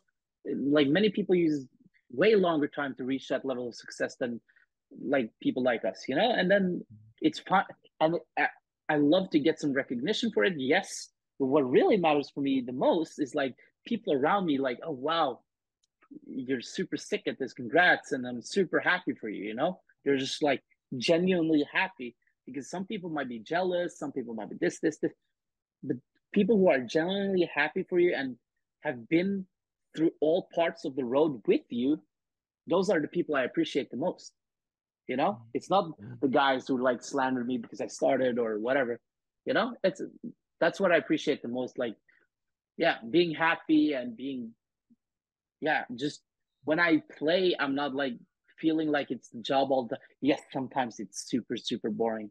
Yes, but which job isn't? You know. Yeah, I think as well, like, it's remind yourself of, there's only a certain amount of relationships that really matter to you. It's your close circle, it's your family, it's your immediate friendship groups, and everyone else, they have their opinions on what you do, but you don't really care about them. But if you really think about it, you don't care too much. It sounds like for you, you've got a nice point where you're happy with yourself, the people around you are happy, and they're happy for you, which is a rare thing in a lot of circles. And as you mentioned, like, no matter what you do, there's an element of repetition, getting good at it. And actually, there's a lot of fun in repetition when you get really into the weeds of something. There's something like the intricacies of learning something at a high level are fun in themselves. So yeah. Hi guys, Renee aka The Wacko here with a quick Mechanics of Poker 2.0 announcement. In our program you will get access to 80 plus hours of content in which we will explain you all aspects needed in order to become a more successful poker player. Now, one of these, of course, is the technical aspect of the game, in which I'll be explaining you all the mechanics behind poker strategies. We'll be talking about GTO, exploitative play, with an extra focus on the why behind certain strategies and why the population has certain leaks. And to increase your win rate even further, we've recently added a river bluff and bluff catching section, so you can increase your EV when those pots become very big. Our mindset and performance coach Adam Carmichael, he took care of the mental game and performance section of this program, in which he will teach you everything you need to know in order to break through limiting beliefs, better handle your emotions, break free from tilt, and play your A game more consistently. And last but not least, we've added the management and optimization section in the program, in which we will give you various tips and tricks to make it more likely for your poker career to succeed, and how to continuously improve as a poker player. Now, on top of that, this concept is continuously evolving based on feedback and suggestions we get from our community. Next to all this content, you will have access to our exclusive Discord community, monthly live Q&A calls, and one-on-one coaching session in which we are going to be reviewing if you have been implementing the stuff that we teach you in the Mechanics of Poker correctly. So do you think you have what it takes to master the mechanics of poker? Go over to mechanicsofpoker.com and maybe you will get a chance to work with me and Adam and make more progress in your poker career. But for now, without further ado, let's get back into more goodness in today's episode. Renee, I want to ask you, in terms of big picture thinking, I know you're someone who likes to see a wide perspective of life overall. How do you keep your eyes on the bigger picture, so to speak? And what is the bigger picture for you at this stage of your career? Well, that's an interesting question, Adam. I would say at the moment, if we're talking about in this specific moment, bigger picture, it's more, I look more towards things outside of poker. If we're talking in poker, I kind of don't really have something that I'm necessarily going towards. I'm more interested in, yeah, things outside of poker from a social perspective. Soon to become a father, family, these kind of things, life Congrats. experiences, this kind of stuff. That's more what my current bigger picture is. Yeah, so to be honest, I find it a bit hard to answer this question at this exact moment. If we talk about from a career perspective, obviously we're always trying to, yeah, improve our, for example, coaching skills, our poker skills, but it's not the main focus at the moment. Maybe just because, like I said, that I have some things happening in my private life that draw a lot of my attention, and then probably after that, I will have more space to think about, yeah, where I want to go with my life. But I definitely think Kayhan gave a lot of. I think he gave like a little throughout this 2 hours. I hear like a masterclass of the like sort of a quantum physics 101, how to become successful. I hear every time abundance, being not in a state of lack, focusing on the things you're grateful for. These are all like quantum physics ways of acquiring success. And I definitely feel like if people had the idea of you that, oh, this guy, he's late, blah, blah, blah, I would say if they now hear how many shots you take, how many fills you take, how many times you put yourself out there on the line, I would say it's fair to say that you've deserved the success that you now currently have, because many players who will be listening and who maybe had that thought of you will be like, well, did I put my money together and just jump in a game where I was pretty sure I was an underdog? No. Did I took that risk where he said, well, I can win 2 million, or I win 2, or I go back to 200K? What's the point? I'm pretty sure the majority did not take that risk, right? So I think if you look at high risk, high reward, the classic, you deserve it, right? You took high risk and you got high reward. So yeah, that's Yeah, congrats to you. yeah, I appreciate the kind words. Yeah, like the thing is, like I tried to say, like it's not all about the money. It's just all having some skin in the game, being confident, and try like challenging yourself. Like because it's very hard to stay motivated if you don't challenge yourself. It's like if you're gonna stay in the same lane for long enough of a time, you're gonna get bored. It's gonna be like a automatic robot, like a lifestyle where you could just have a normal job instead. It would be the same. Like if you don't challenge yourself and expand and try to like different things, like I was playing No Limit for many years, and then I started playing Five Star PLO, and I tried to have a mix, if just to stay motivated and do things that are different, and just try to learn more all the time. And I'm still hungry, and at this fall when I was playing the biggest like games all around and just like playing like super, it didn't give me anything. It didn't give me the dopamine, or it didn't give me anything, but just like it was super fun. Don't misunderstand. It was a lot of fun. But when you lose and you get knocked down, knocked down, knocked down, knocked down, things are not that fun. You need to have something that always builds you back up. And then for me, struggling with motivation is when you just feel like you're not good enough, and it does something with your confidence when you're losing a lot of money. It does something with you. It's wow. I don't know how many poker players I've talked to, but they're just like, wow, should I just give up or this? And I've never had that thought, like maybe once or twice throughout the 7 years, but I've never been like, should I just give up or like this and this? I've always been like, I know this is something I want to do. Just pull it back together, take a break, and try to enjoy life in the same way as you were talking about. Like sometimes you need to focus on your life too, because if it's all about poker the whole time, you're gonna get crazy eventually. That's how it is. Yeah. So how does the like reflecting again on the question that Adam asked, like, what's the bigger picture? How does the big picture also change for you? Because I feel like when you grow, right, you might thought a certain thing was very important at a certain stage of your life, but then later you find that something else is important. As you grow, your perspectives grow, your experience grows. So the big picture keeps on changing. The overall big picture, I think you use the word happiness a lot, right?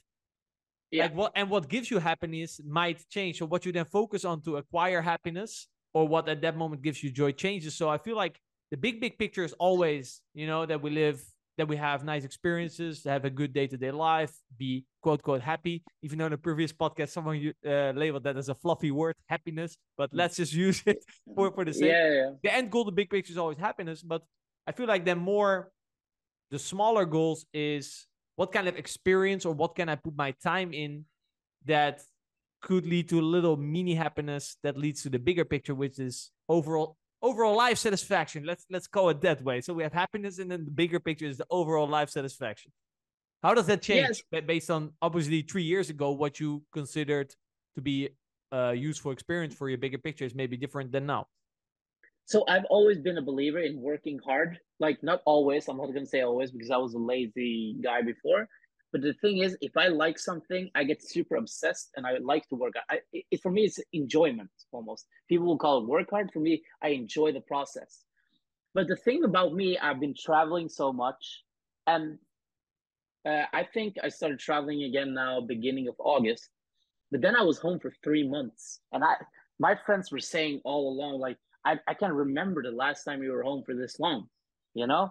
And for me, I'm still gonna travel, but the thing is, I was so happy at home home in Norway. I love Norway, man. This is why I don't move for tax reasons or whatever people would say. I don't mind paying it because I love Norway. I'm close to my family, friends, and this gives me happiness. This is good for me. It's like it's a balance in life because you're playing poker, you're fighting every day. It's like very competitive, and then you get back to some stability.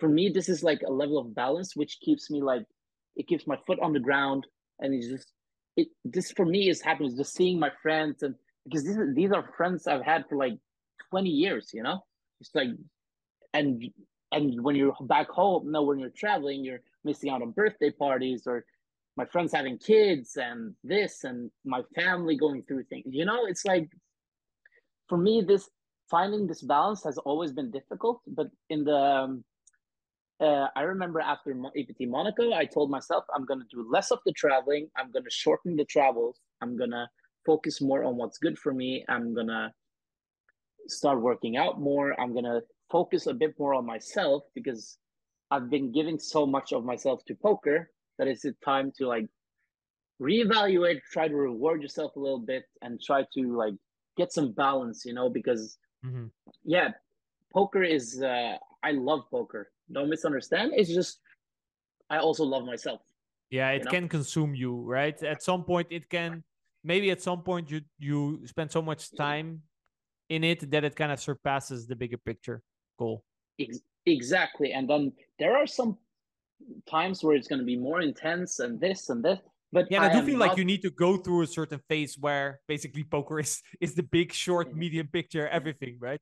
Yes, you need to go through that process. You need to find out how it is to grind, because this is the part of the learning process. Everything, it's everything you did. Just remember, if I could go back 10 years and see, no, let's say 7 years and see how stupid I was, it's just, I probably wouldn't take it back because I probably learned something and probably made me to who I am today. I couldn't see those things before because when I was playing poker, I was by far the youngest.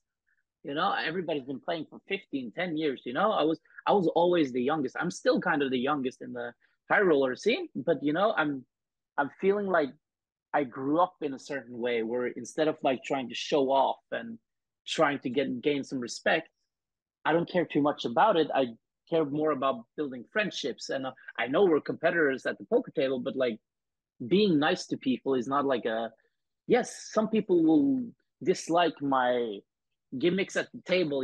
I'm sitting there trolling people in 100K where it's just like nobody would ever do this. Like me and Sam Grafting having fun, just like talking shit and having fun, which I would do the same in a 2K. It's like, yeah, you don't play it any different. No, I try to, like, for sure, strategy wise I play way different, but my table manners will stay the same because I just enjoy the social concept around it. Because if everything gets too serious now, my motivation might slack off. It's like, because I get it, and especially with your experience, right? You want to have fun. Actually, when I was in Vegas this summer, and I saw, what's her name? This chess Botas, the streamer, Oh yeah, yeah, chess yeah, streamer, yeah. and she was playing 2-5, and then someone says, "Why is she playing 2-5?" And I was like reflecting on the social aspect of the game. It was like a Friday night, 9 o'clock. She was playing 2-5, and I was playing 10, 20, 40. And I was like, Yeah. if I would sit here from a fun social perspective, probably you should sit at 2-5 the way the 10, 20, 40 game is at the moment. So I Yeah. get it. Right? You know? It's also you want some, like, the money factor doesn't really matter for her. Like, she can play fucking 200, 400, 500, 1K or something, or 2-5, but that's not why she's there. So the immediate irony of all this, like, usually there will be more serious and more robotic behavior in a lower game than a super high game. This is like the irony of the low game is very social, then like the medium end becomes a bit like serious, and then very high becomes it's what we talked about earlier. A 10-0 hand becomes like a 10K hand. Well, a 500 NL table life can look like 500K NL table life, right? Exactly, and this is like the point. Like, okay, I can sit there and grind my ass off, but for me, this is not a thing I want to do for like a long period of time. This is just, I've been through all that. I've done it. And also I don't want to. That way would cost you way more energy. At least now you can, it also comes way more natural for you. But when there's a nice survivability table, you also get more energy back, right? It's like, oh, it's a more enjoyable experience. And okay, fuck it, everyone headphones on, and the time doesn't pass by. Yeah. And I for sure use my headset too at the poker tables when there's like a very serious point of the tournament or the cash game where like people are like this. But at most of the time, I'm trying to like make the experience both fun for me and for the people around me, because this is why we all started playing, because of the complexity and fun it is. It's like a social thing, and like this, it's easier to keep yourself motivated and use less energy on it if you're actually having fun. Yeah, and then you get the energy back. You mentioned that even you, when you lose, you get a hit in confidence. How does a lack of confidence impact your game? Like, how does your game look different when you are in low confidence and high confidence that you noticed? I get very self-critical. Like, I've become very like, am I really that good, or is this my entitlement? And like, because I've had this like mental game problems before, like very badly, and then I get very self-critical. Can I really do this? And then there are points in my career I just start feeling very bad for myself, but luckily I just like get out of it fast. It's like it's like a 1-2 day thing. I just like feel bad for myself. I get like, but luckily now, and then I just started thinking about, like I said, what my sister told me once, like, appreciate the things you have around. Just just appreciate it, and just remember where it came from. And like, this lesson helped me a lot. Like, and she said, like, if you don't like it anymore, don't do it. You're Wise not words. And in terms of actual, when you're playing, for example, if you're low confidence, do you maybe not make the bluff or fold a little bit more, or do you have no problem staying aggressive? So this is a thing that's very easy to say, which I can't say with 100% confidence, but I would say it does affect me a little bit. Yes, of course. I would say I would not be a human if it didn't. But I think in some sense it affects me less, because I like I said, the money has not always been the thing for me. It's like been like trying to really believe what I do is the best solution to the problem. Because if you look at it, like, you have opponents, you have a problem, and you're trying to solve it, correct? And then that's what I've always been like, I'm trying to find a problem to solve. Okay, maybe it didn't pan out this time, but in the long run, this is going to solve the problems way more times than the other time, And this is the way I've been looking at it. So I think for sure it does affect me. I wouldn't be human if it didn't. But I think in some way, maybe it affects me less. I can't say that with 100% certainty, but I would say like the most financial stable poker players would suffer less with this problem, because money is a huge motivation for most people. Like, money does affect me a little bit. I'm not going to say it doesn't, because it does, for sure. It does with everybody. I just think like these things affect me a little bit less than maybe general population of poker. Maybe I don't know. Maybe No, it that doesn't. makes sense. Yeah. But like So also like for example, because yes, we're solving puzzles and yes, you're just trying to make the best decision. But then, for example, if I talk from my experience, you see the variables, but it's almost like when you're low confidence, your first thought is sort of right or your gut is sort of right, but because of your low confidence, you don't trust it as much. And then I can suddenly think of something else or like, yeah, intuitively, I think this play is good, but I'm not sure because, you know, I'm a bit low confidence. I will just do what is quote, quote, normal.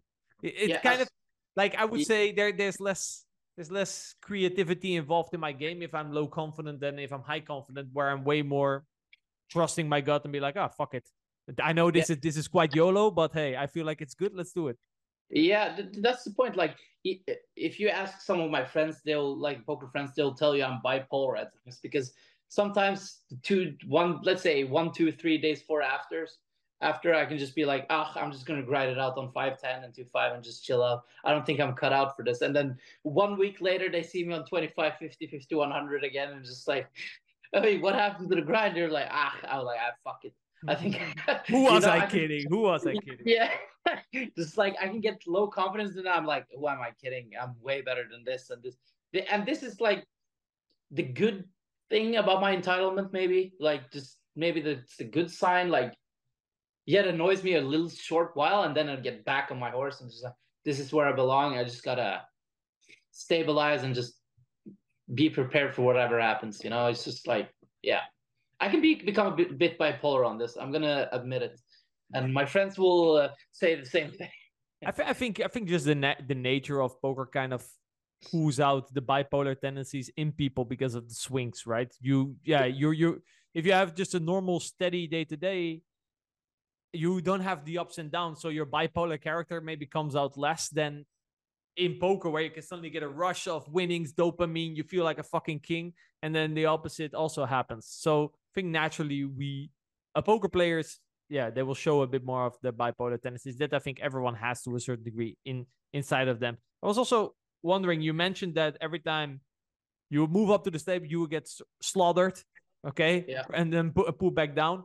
What in your if you reflect, which jump in stakes was the hardest for you, and why was it so hard? And what were kind of some leaks in your approach towards the game of poker that you had to fix to establish yourself at the next level?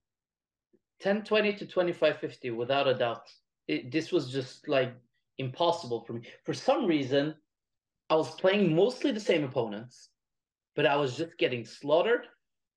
And I found out like my biggest leak was I was over bluffing against guys who would overcall.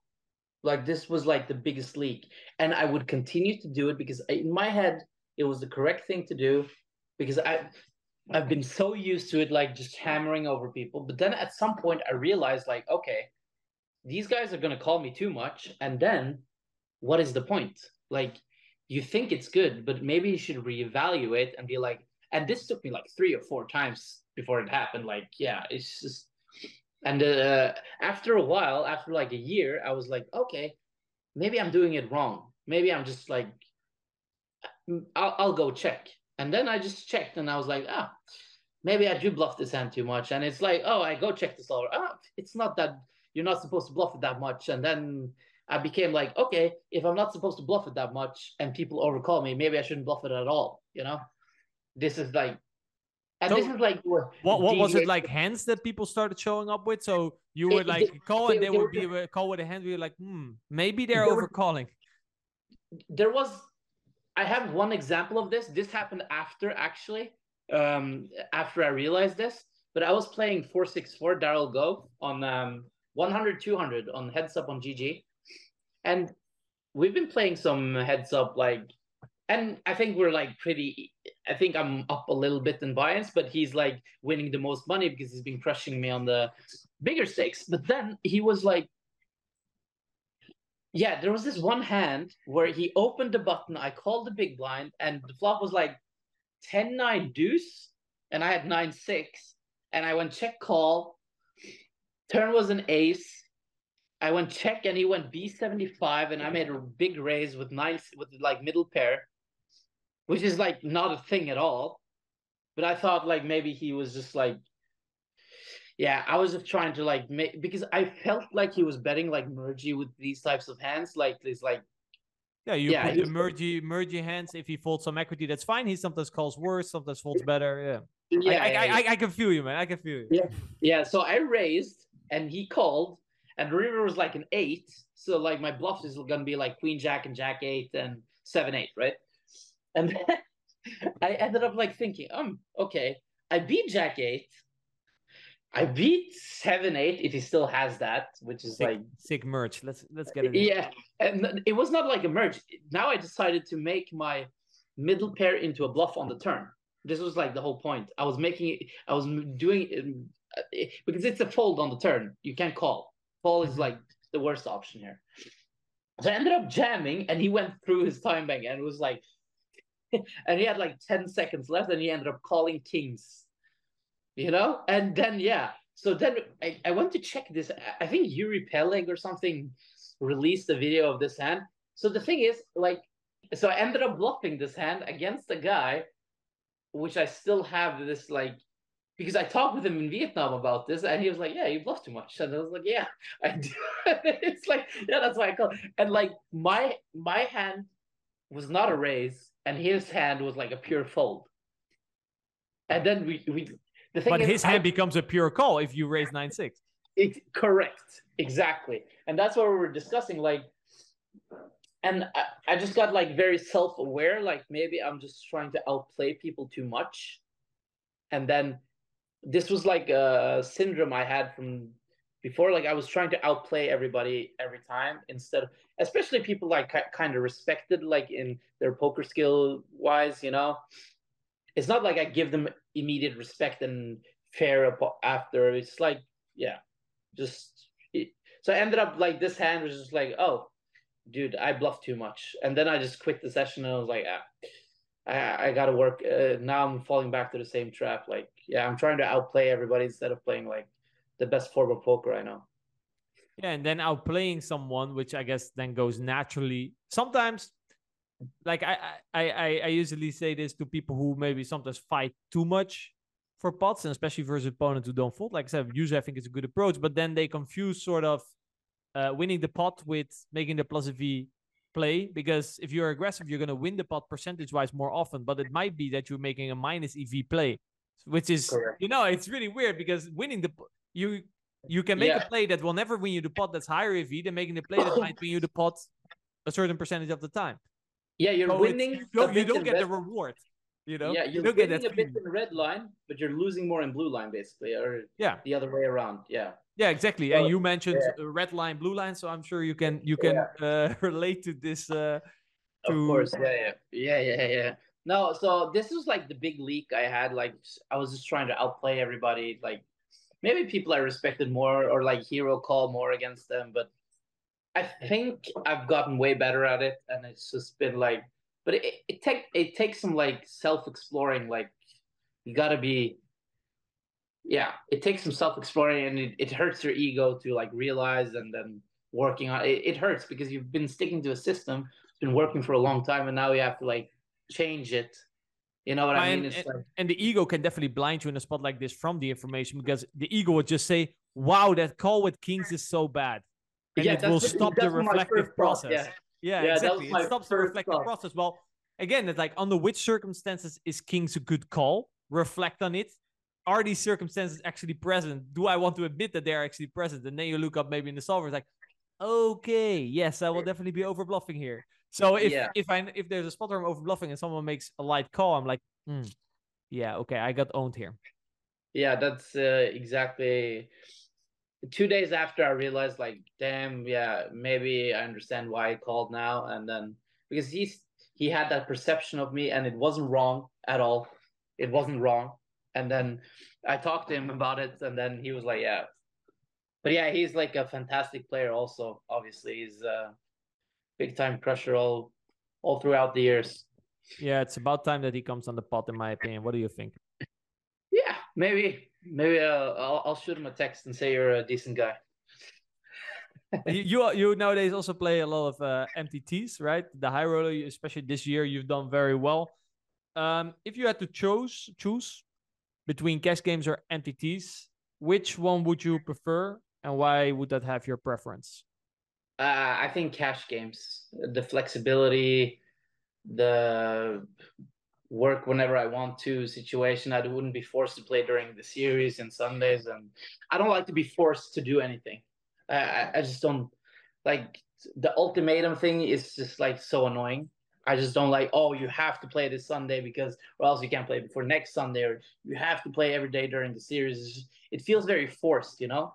And that Uh, removes the fun out of it. yeah, and that removes the fun out of it. Exactly. And then I try to play a mix of all the things, and then whenever I feel like it, I play. And then, yeah, during the scoop, I play like maybe 2 days or something. Whereas I have friends who play every day and just grind it out, like really hard workers, obviously, but then they take vacation for like 2 months, you know? Well, I Yeah. try to like keep it a bit more stable instead. And then, yeah, So it's mainly from a lifestyle perspective that you would say cash games, not necessarily from a yeah, interest in the strategy. so yeah, it's like I don't know what you mean about strategy, but it's like No, so like for example, if you look at the just purely playing a tournament towards playing cash games, like yeah. from how much it intrigues you Oh, strategically, that's what you mean. No, how the format intrigues you. no, I actually do enjoy the strategy of tournaments too. I think it's very interesting. It's very complex, and in the beginning, I was like trashing MPT players, but now I really have found like a big respect for all of them. They're soldiers, and they really, wow, they some of them play really, really well. You know, before I was like, wow, I think they all suck. You know how cash game players are. That's how we do. Is just like, yeah, they all suck, and we're way better, and blah. It's like a competition thing, but and I was, and to my surprise, they're all very, very good, especially in the higher roller scene. Yeah, I was gonna say obviously in the high Yeah. roller scene for sure, right? Bigger feuds obviously attracts also more semi pro semi or more recreational players. Yes, and this is the thing. Like, I think the EV you gain from playing tournaments is probably higher. I think instead of battling regs on the highest stakes on cash, but also like you meet a lot of cool guys. Like many of those guys who play tournaments are really nice and smart and cool guys. Like they really are. And everybody thinks it's so uptight and blah, blah, blah, but it really isn't. They really are talkative and friendly and making friendly bets and talking about random things. And, well, sometimes in like a 25-50 game, it might get live, it might get very boring and robotic, and everybody's like there to play. That was my general impression from the limited amount of time I played live. Obviously, there are some exceptions. Some guys are naturally more social, but I wouldn't say if I would go there to have fun, which was actually definitely part of my motivation to go. That part was only a little bit satisfied. Now, it did help because people would start talking to me because they recognize me. So I Yeah. guess that would be a conversation started. So I had more social interaction than another guy that maybe would sit down at the poker tables. But yeah, that was definitely from a live perspective a bit disappointed. Yeah. Yeah. Understandable. I was curious, what is the worst advice you've ever been given, or that you think is popular advice given by the poker community that you strongly disagree with? This is a tough one. Wow. This is a very tough one. Um, Maybe being too strict with like bankroll management is like trying to lock up way too much too early. Like being very like, let's say you're beginning of your poker career, you win like 300K. Instead of having your belief that you can continue to rise up the stakes, you just like lock up 200K and just stay in your lane. This is like, this is something I would say is like a very bad advice in general. Instead of like trying to progressing and getting better and better and trying to like yeah, get some respect and confidence and trying to like improve and make progress, and these things are very important for every person, because it's very easy to say like this guy's a luck box and this guy's a luck box, but if you just try, I think it's gonna work out way many more times than it isn't. Like, Mhm. I think people are a bit too afraid, maybe. Mhm. I think it's like everybody doesn't have they don't need to have like their foot on the gas the whole time. Like, maybe I did a bit too much, but I feel like people are very like, they're trying to like show off by saying, "Oh, I don't do this because I'm very strict with my money, and I don't buy this because I'm trying to take care of my money." Okay, but what is the point of earning a lot of money if you can't use it on things you like?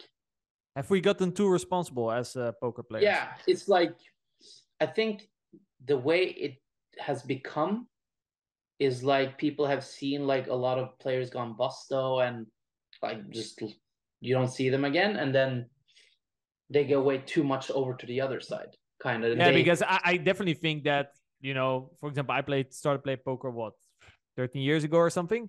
Some Yeah. extra responsibility on the average poker player was not a bad idea. But like you're saying now, maybe we have now surpassed that point to a certain degree that, you should only play on a table with a fish. You should only move up if you have 100 binds or something like that.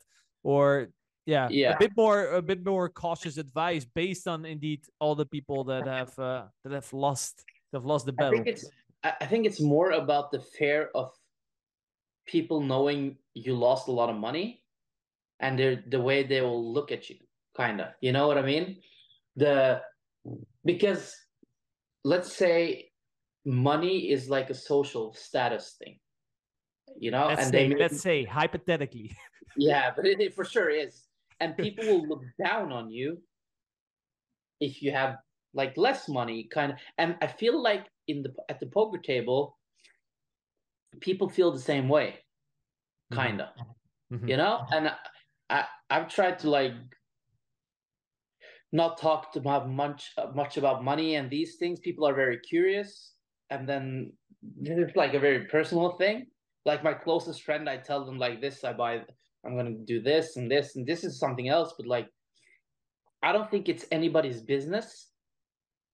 I don't think it's like I don't think it's cool that people would ever do this.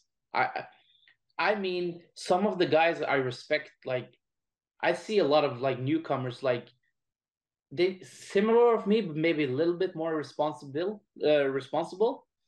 Uh, these kids like are good kids. Like I see from Norway, like I'm not gonna name names now, but I talked to them yesterday, and then I'm gonna start a study group with them and try to help them achieve what they want and buy action when they want to sell. And this is something I take pride in because I want to help people do the right thing. Like these are younger kids, and they're trying very hard, and I've been there, and I wish I had the same type of person that could help me when I was there. But I was always a lone wolf, and then yes, I for sure had some friends who I talk poker with, and they helped me a lot. That's not what I'm saying. I'm just saying like having like a kind of good role model in poker is like it can be very important for their progress. And if they do well, I might do well buying action. It's like a you help me, you scratch my back, I scratch yours thing, and I enjoy the process because and maybe I'm a bit like I'm striving to be very empathic or whatever, but I, those are the things I find like enjoyable because seeing people progress. Yeah, I don't know. I don't want to become like a coach on full time, but I feel like if I know them well and they're Norwegian and they're young and they're hungry, it's like, and I can help them a bit. That would be like super awesome. Yeah, I mean, and how the coaching experience is for the coach is very much dependent on the type of students you have on. So if you're just taking on a bunch of students, you will have a lot more bad experience. But if you feel sort of intrinsically motivated to help people who reached out, probably they have certain characteristics that of people that you would like to help with, right? You feel intrinsically the motivation to try to help them out, and if you can share some of your knowledge, like you did today, like I'm sure there's going to be so many people who are going to listen to this and take motivation from that. So how does that feel? That you're motivating a lot of the listeners? In a strange way, it feels very good because I feel like if I can help somebody become better, that's of course very nice. It's like many people don't know these things that I've said to you now, so it's going to be like a shocker for people who hear it the first time. But the journey wasn't always easy. You know, it's been a struggle. It's been hard. It's been tough. It's been mentally tough. But you know what? I'm here today, and it's like I think it's defined me who am I who I am as a person. And I really enjoyed the process when I think back of it. It was like when I was in the military, the first 3 months was living hell. But when I think back at it, it was like, wow, it was actually super fun, you know?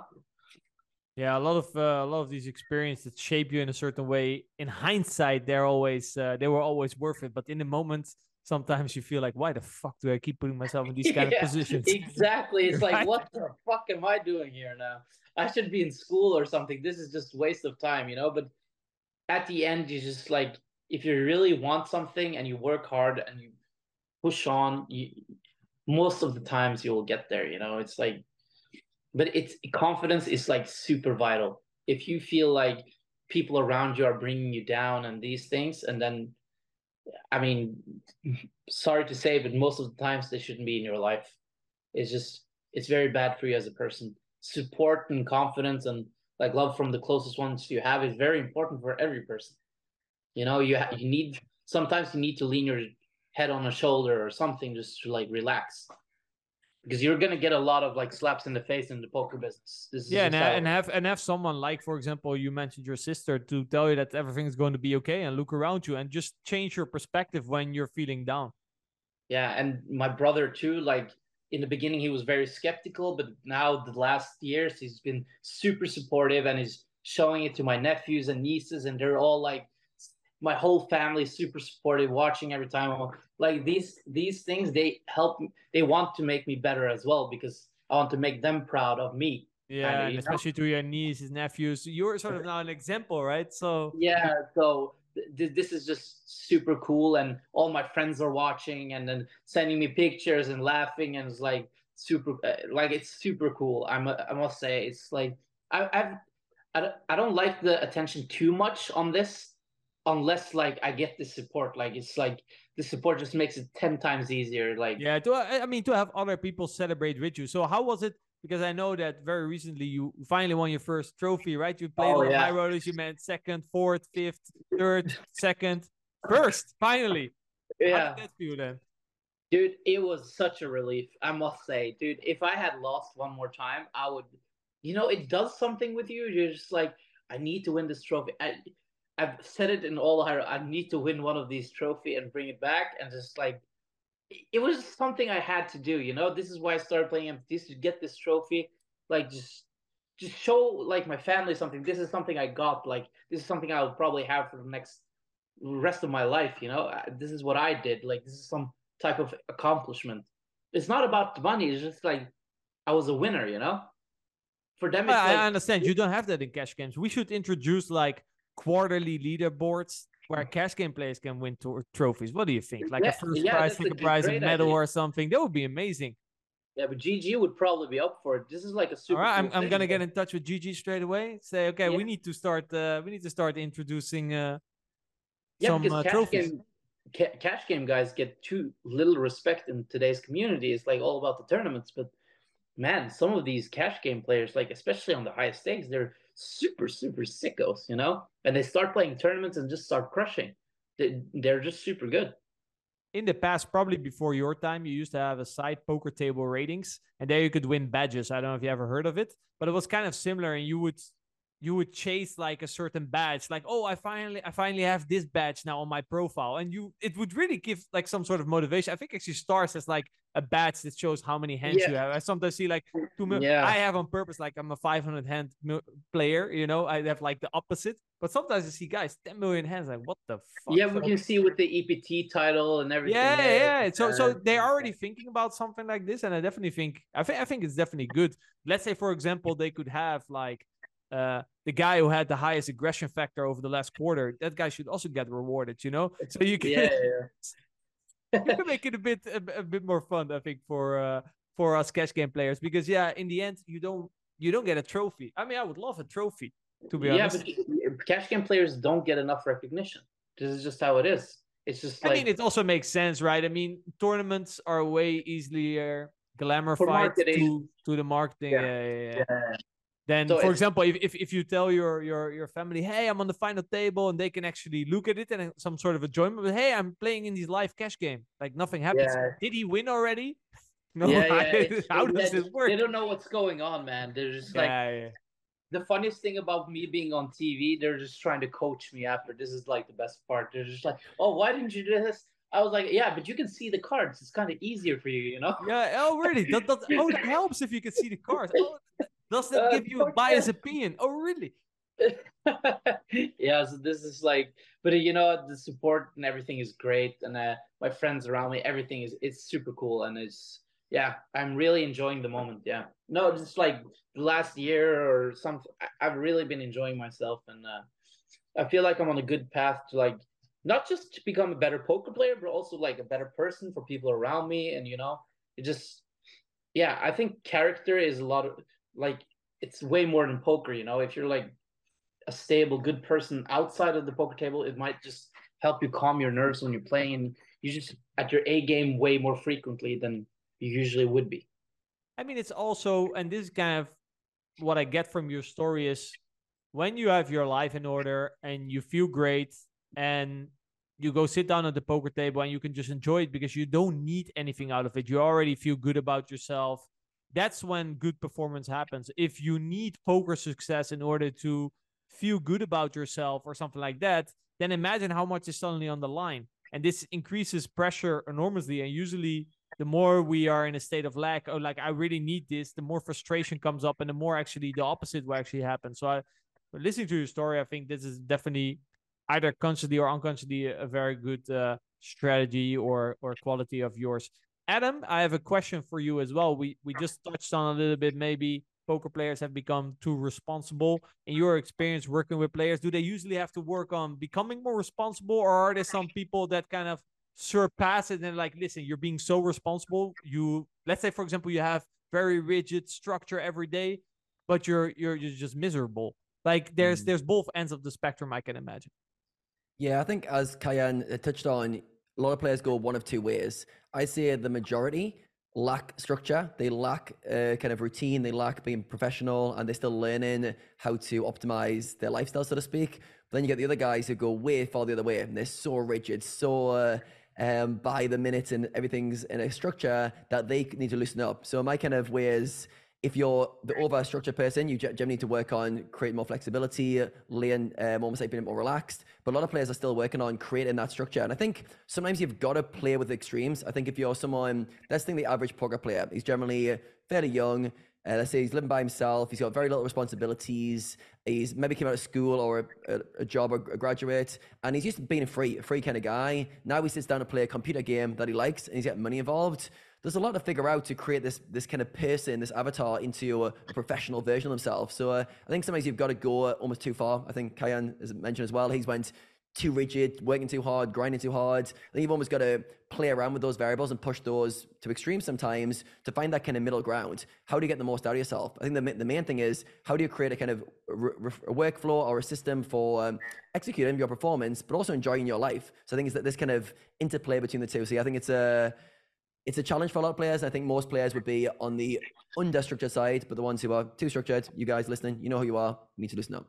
So yeah, I've got a question to ask, because I know a lot of this conversation's been around learning lessons, and you've been someone who's been picking lessons from all different areas of your life as you've been growing. So I'm curious to know, what's the most important lesson that poker has taught you?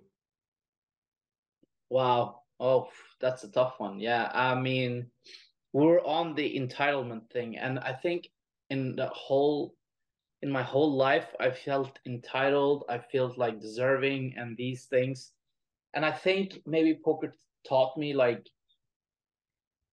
maybe you only deserve what you actually work hard for and are passionate for, and like you work for. You're not entitled to more things than other people, like because it's very easy to feel bad for yourself and feel like I deserve this and this and this, like I talked about earlier. I think my biggest lessons have been like, because I had a tendency to be like a bit like maybe arrogant-ish. I would say like I could be like treating people differently like this, but like I think the thing it taught me, like, treat people the same way and like treat people the way you want to be treated yourself. I think I learned that by loosening up my entitlement and my ego a little bit and just trying to be like, because at some point you're just gonna feel like you're way better than everybody else, and you're gonna feel sorry. This is like a circle, like a very bad circle to get in. And in many years, I would say, like, even growing up, I had this problem, and I think like finally I'm moving a bit out of it. Yes, sometimes I have it still, but I think it's like in a healthy way now. It's hard to explain, but it's like definitely days where I'm back to normal again. But I feel like I've learned, like, it's important to be a good person as well as a good poker player. Like, it's like it has both things. Like, you shouldn't really reflect on your achievements on other people, like just shove it in their face, or like showing people you have more money than them, or some these things have before, because I wanted to give a big fuck you to everybody who doubted me. It was like I was kind of hurt. My ego was very hurt. It's like, and I think I learned, like, it's only important for what people you care about and people around you think, and just everything else is noise, kind of. So I think my entitlement and my ego, I think everything I've been slapped in the face so many times. I think I learned my lesson, kind of. Mm-hmm. And yeah, I think that's been my biggest struggle in a lot of my life. And I think now I'm finally getting to a better place. I'm still working on it. I'm not, it's all about progress, not perfection. And then that's what I try every day to do, like try to treat people well and help people when I can. And, just that, actually. Yeah, I think that fits into your overall evolution as a person. I think you mentioned in the start of the conversation that you had a chip on your shoulder, so to speak, when you started. You wanted to prove that I was wrong. That was motivating you. I can't let them say I'm failing. I'm going to show them I'm going to do it. So this creates a kind of fragile ego, which is trying to prove to others. It almost tries to protect itself with its own constructs. It's like, I'm going to show other people I deserve this. I'm good enough. And very quickly you can create this kind of entitlement, expectations to overcompensate for your almost like insecurity around that. But as you've got more fulfilled, more successful, you're more sure of yourself. You don't need the external metrics. You don't need to prove to anybody. You're much more happy in yourself. And as a result of that, naturally, that need for entitlement, that need for expectations, things go well, is just lowered and lowered to the point now where it's like, it's just background noise. It's obviously still there to some degree, as you mentioned. I think it's good to know that most successful people in life generally have some form of ego, some form of high confidence, some form of I will back myself to get out of a situation and beat competition. There's an element of that that's intertwined with a high level competitor. So you hold on to that, but at the same time, it's balanced. It's in a nice place where it's not toxic. So you mentioned a few times, well, building your character. I love this analogy. I almost think life's a video game and we're all leveling up our character. So I'm interested to know what sort of character traits you feel like you've formed over the years, which you're most proud of. So I've always been like a joker and having fun, and just like, I've been very like the clown, basically. I've been that all my life. And I think I was being very irresponsible when I was younger. I was very self-centered. I think I was very, very self-centered. I think also I was struggling to find out when I should be serious and when I should not be serious. And I think all of these like bad traits have been turned into good traits. Like, I can be the clown, but I can also be serious when it's needed. Yes, I can be self-centered, but I can also show empathy and try to help people around me. It's like, and the irresponsibility, like, I've never had to think about anybody else than myself and my family. But now I think, like, I try to spend more time to try to like focus what people around me also needs from me, and vice versa. And just like, yeah, just to be good to people around me and not be so self-centered, because there was a period of time I was thinking about nothing else than poker. I was not showing up to birthday parties. I was not like, I was just, my life was poker. And now I think sometimes I can just like say, okay, I'm going to travel home a few days earlier instead. I'm going to play one session less, and I'm going to prioritize this because it means a lot to them that I'm coming, and these are my friends, this is my family. It's like all these things have been like very important for me, like the later years. And I think it's all about like growing up and seeing, like, it's a perspective thing, like, okay, we have poker and we have a life. I'm also supposed to live. I can't be just like the poker player all day, all year, you know? And I think these are like the traits like I felt like my character has built all over the years. I was like usually very I'm still a bit lazy, I'm not gonna say, but like I would have like a very not dirty, but I would like it would be not very clean, and I would be very lazy about these things. But now I've been like very important to like go work out sometimes, like just not ever go to the gym. That would be like that's what I used to do. I would just play instead and be yeah, I don't know. I just feel like I've been growing a lot since my last years, and I was like acting very immature, I would say.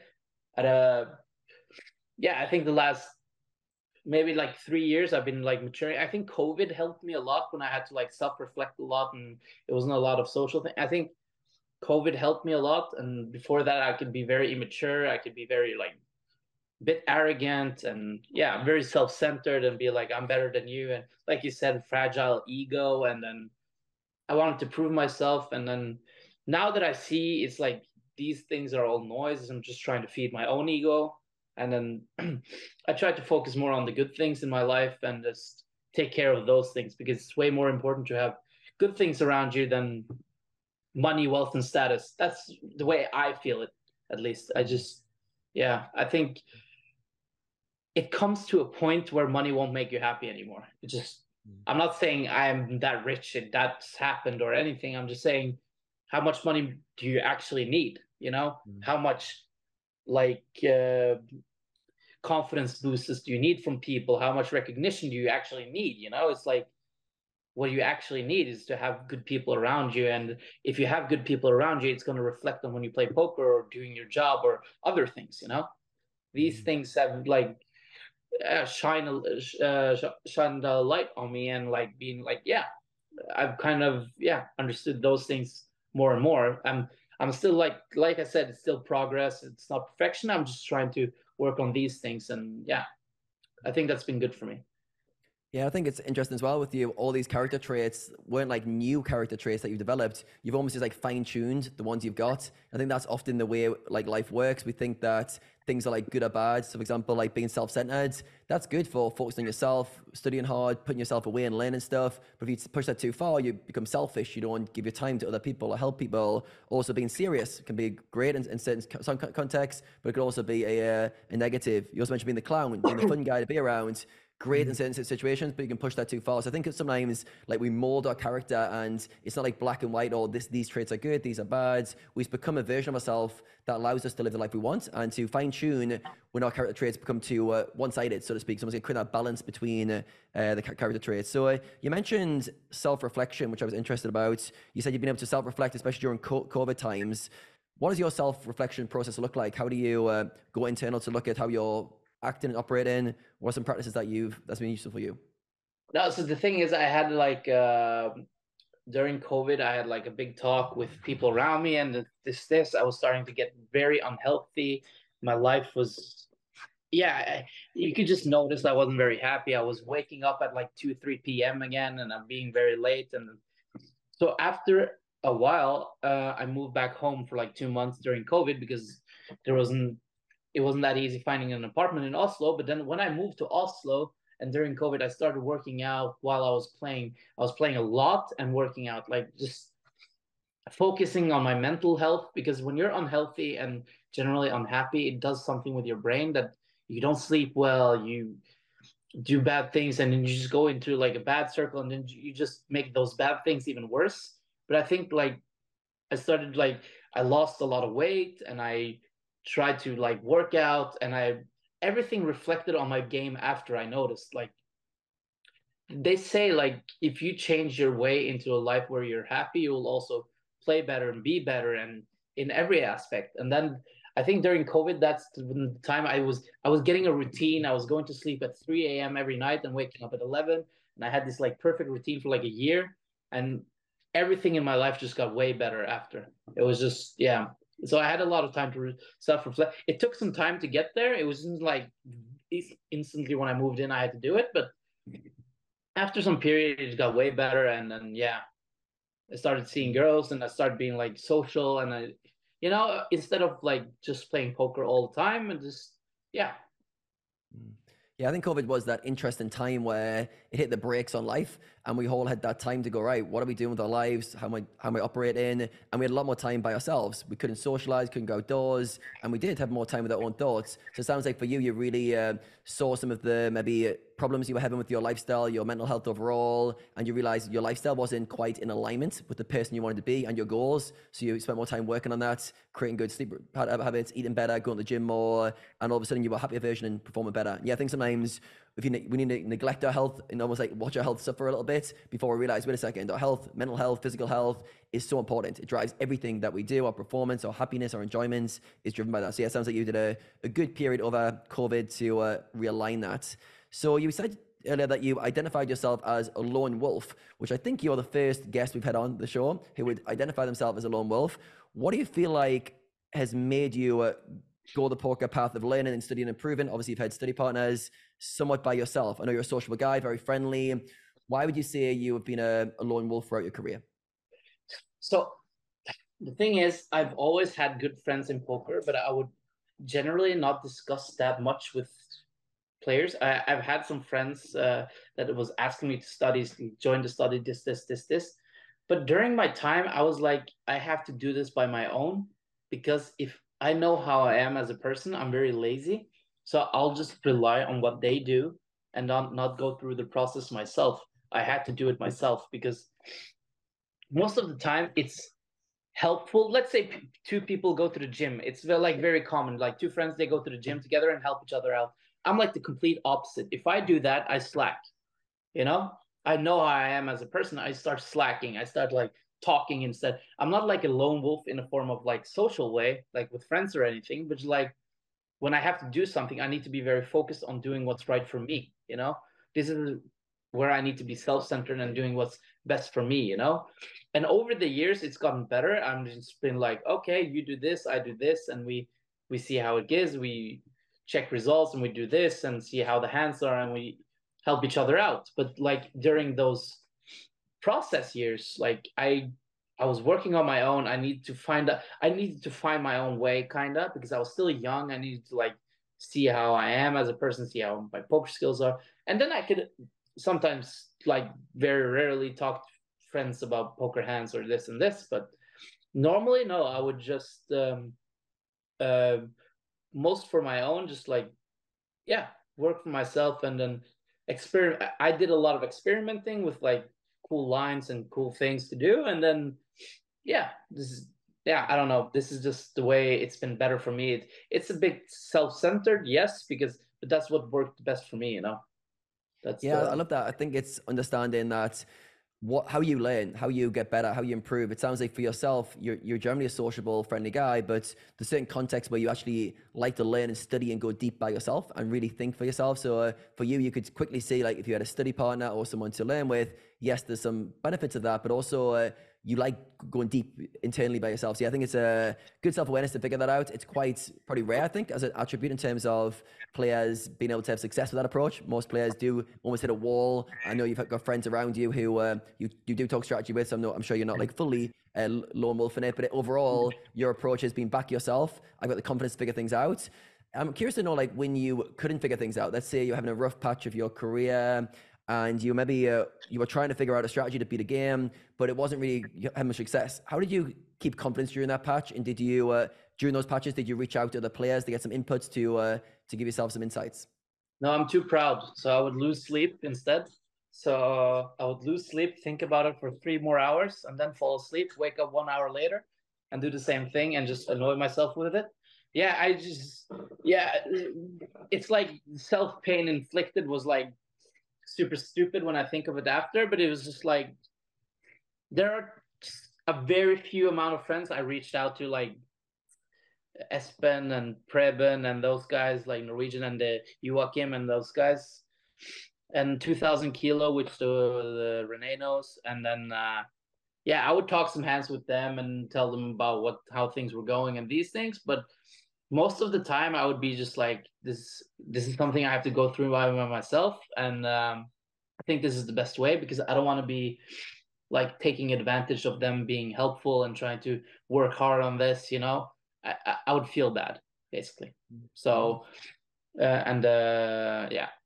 So I just decided like this is something you need to do for yourself. You can take it as a man, or you can just lay down on the floor and cry about it. No, this is just No, I yeah. love it. This Yeah, it's obviously worked out well for you. You found a way to solve your own problems, to get yourself out of dark holes, to figure out the solutions to anything that's came your way over the years. So yeah, it's and a it wasn't easy, and sometimes I've gotten help. Don't misunderstand. For sure, I've gotten help, but only from the friends closest to me and that I trust with this like things. And if it wasn't for them, I probably wouldn't be here right now. And I'm fully aware of that. And I've always tried to help them back. And if they need anything, I would always like, it's like you have your friends and then you have your real friends, like good friends. And these type of friends are like the guys I would always help and trust. And, it's loyalty is a very big thing for me. So if I feel like this is going both ways, I would like help them in any matter I could. This is basically how I work. Yeah. Yeah, it sounds like you've got a close circle around you, people you trust, rely on, can help you with your problems. So, though we say a lone wolf, it's more like your approach to strategy was I'll figure things out myself rather than Yes. I'll study When it comes to together. poker, yeah, Yeah, mostly poker things. Yeah. but overall, you've got a network around you that supports you. You've talked a lot about like how important is it your friends cheering you on, your family cheering you on. So you've got this nice network in a different way. A lot of players we spoke to have the network in the kind of poker circle. You've got more like a life circle around you, supporting you, cheering you on, which is helped you all the way. So yeah, I want to be respectful of your time. I know we're approaching the 3 hour mark. So final question I have for you is, what would you like to be the main takeaway that the audience goes away from this conversation with? Oh wow, man! You ask those questions.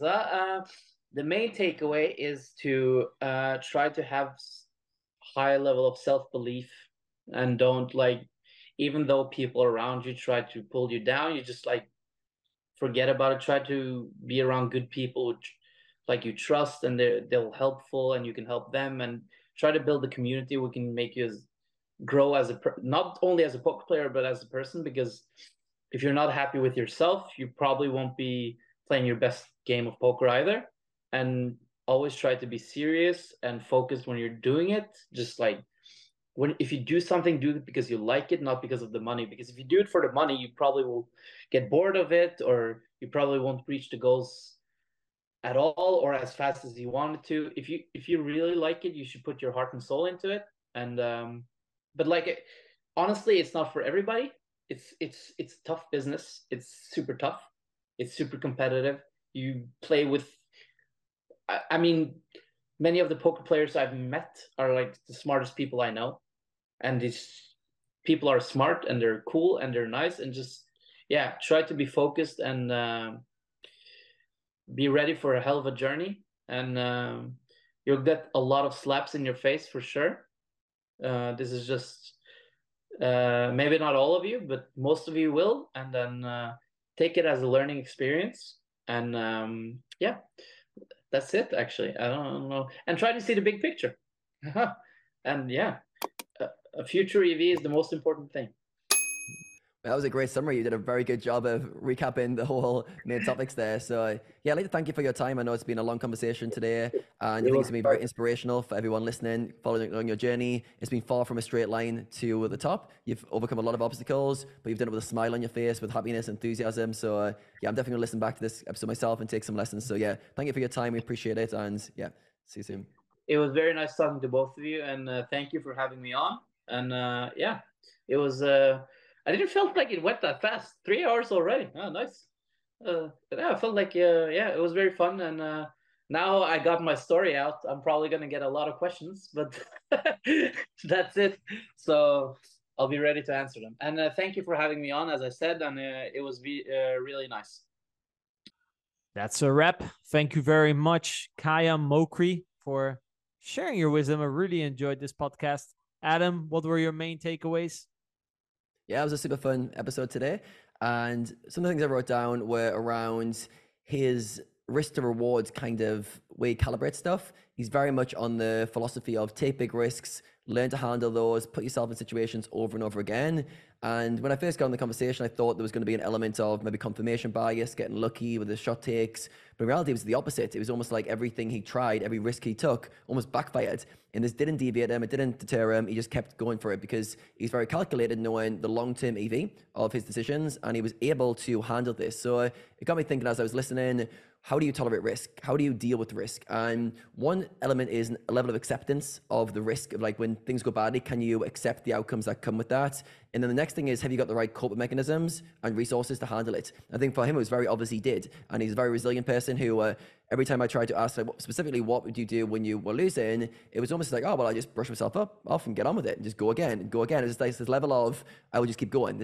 I'll show up over and over again, which I would call an element of resilience. Either he had that as a trait, or he's built that into his hardware as he's went through his career. Another one, confidence, always backs himself, always has this high belief in himself, which he mentioned as his own takeaway for the audience, having high self-belief in yourself, even when others around you are telling you that you can't. I think it's a real strong one. Another one would be the growth mindset that he has and always learning. He mentioned every time he plays tough opponents, he doesn't really care if he wins or loses. He's there to learn. He's there to get better. He's there to improve rather than make money in the short term, which I think is a real... I think I've heard this like from a number of the guests, like they've got this innate ability to learn from players, but also to score the dynamics of playing. I'm here to learn, not here to win in the short term. I think Sonny was another guest that comes to mind. And then the big picture I thought was really interesting. Just remind yourself of, what is the big picture? What am I doing this for? And for him, it's like the big journey of achieving stuff, but also to be happy, to have fun, and to become a better version of himself on the journey. So I think we went on a very nice story arc. We started off with kind of the joke and fun side, and then we understood exactly how we got to where he was and the character traits he built. So I think it's a really nice overall podcast episode, and hopefully a lot of good nuggets for the audience to take away as well. How about yourself, René? What were the main things you wrote down?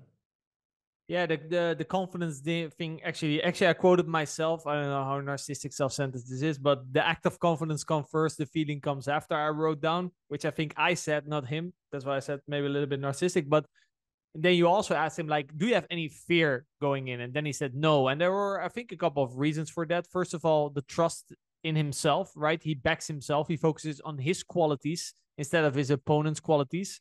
And then when he sees, I think he mentioned Phil Ivey, Antonius, David Jones, or whatever, just realize, listen, I'm playing against humans, okay?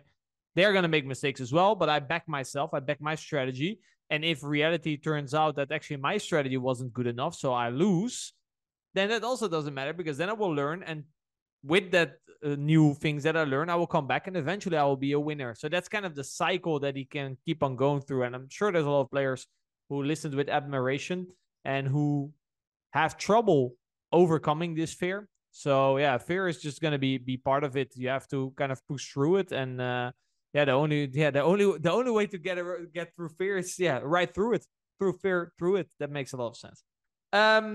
Also, he talked a lot about the value of playing against better players, because better players will point you out where you will have shortcomings in your game. And then if you reflect on that, they keep on putting you in tough spots. So you can reflect on your own game. He gave, I think, the example of 464, where he learned the lesson. Well, if I'm over bluffing and someone is over calling, maybe I shouldn't be over bluffing, right? And he saw him calling with a hand that should be a fold, or at least if we just follow the traditional solver. But then again, he showed up with a bluff that shouldn't be a bluff.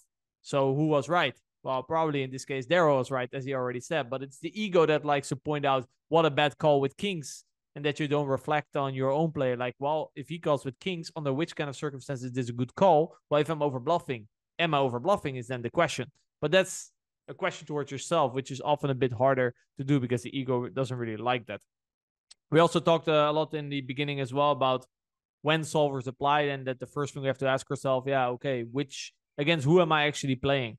Because the more tough your opponent, the more the tree will start to look like the solver, because he's very studied. And I think he mentioned when he plays three-handed against David Jones, Linus, obviously he will follow the solver. But if he then plays live versus weaker opponents, it's just a matter of just figuring out what they have and make vacuum decisions with your hand. We also actually touched a little bit on how then learning changes, especially the necessity when you go play MTTs, because there's so many variables. The tree is so complex. You cannot be so nuanced.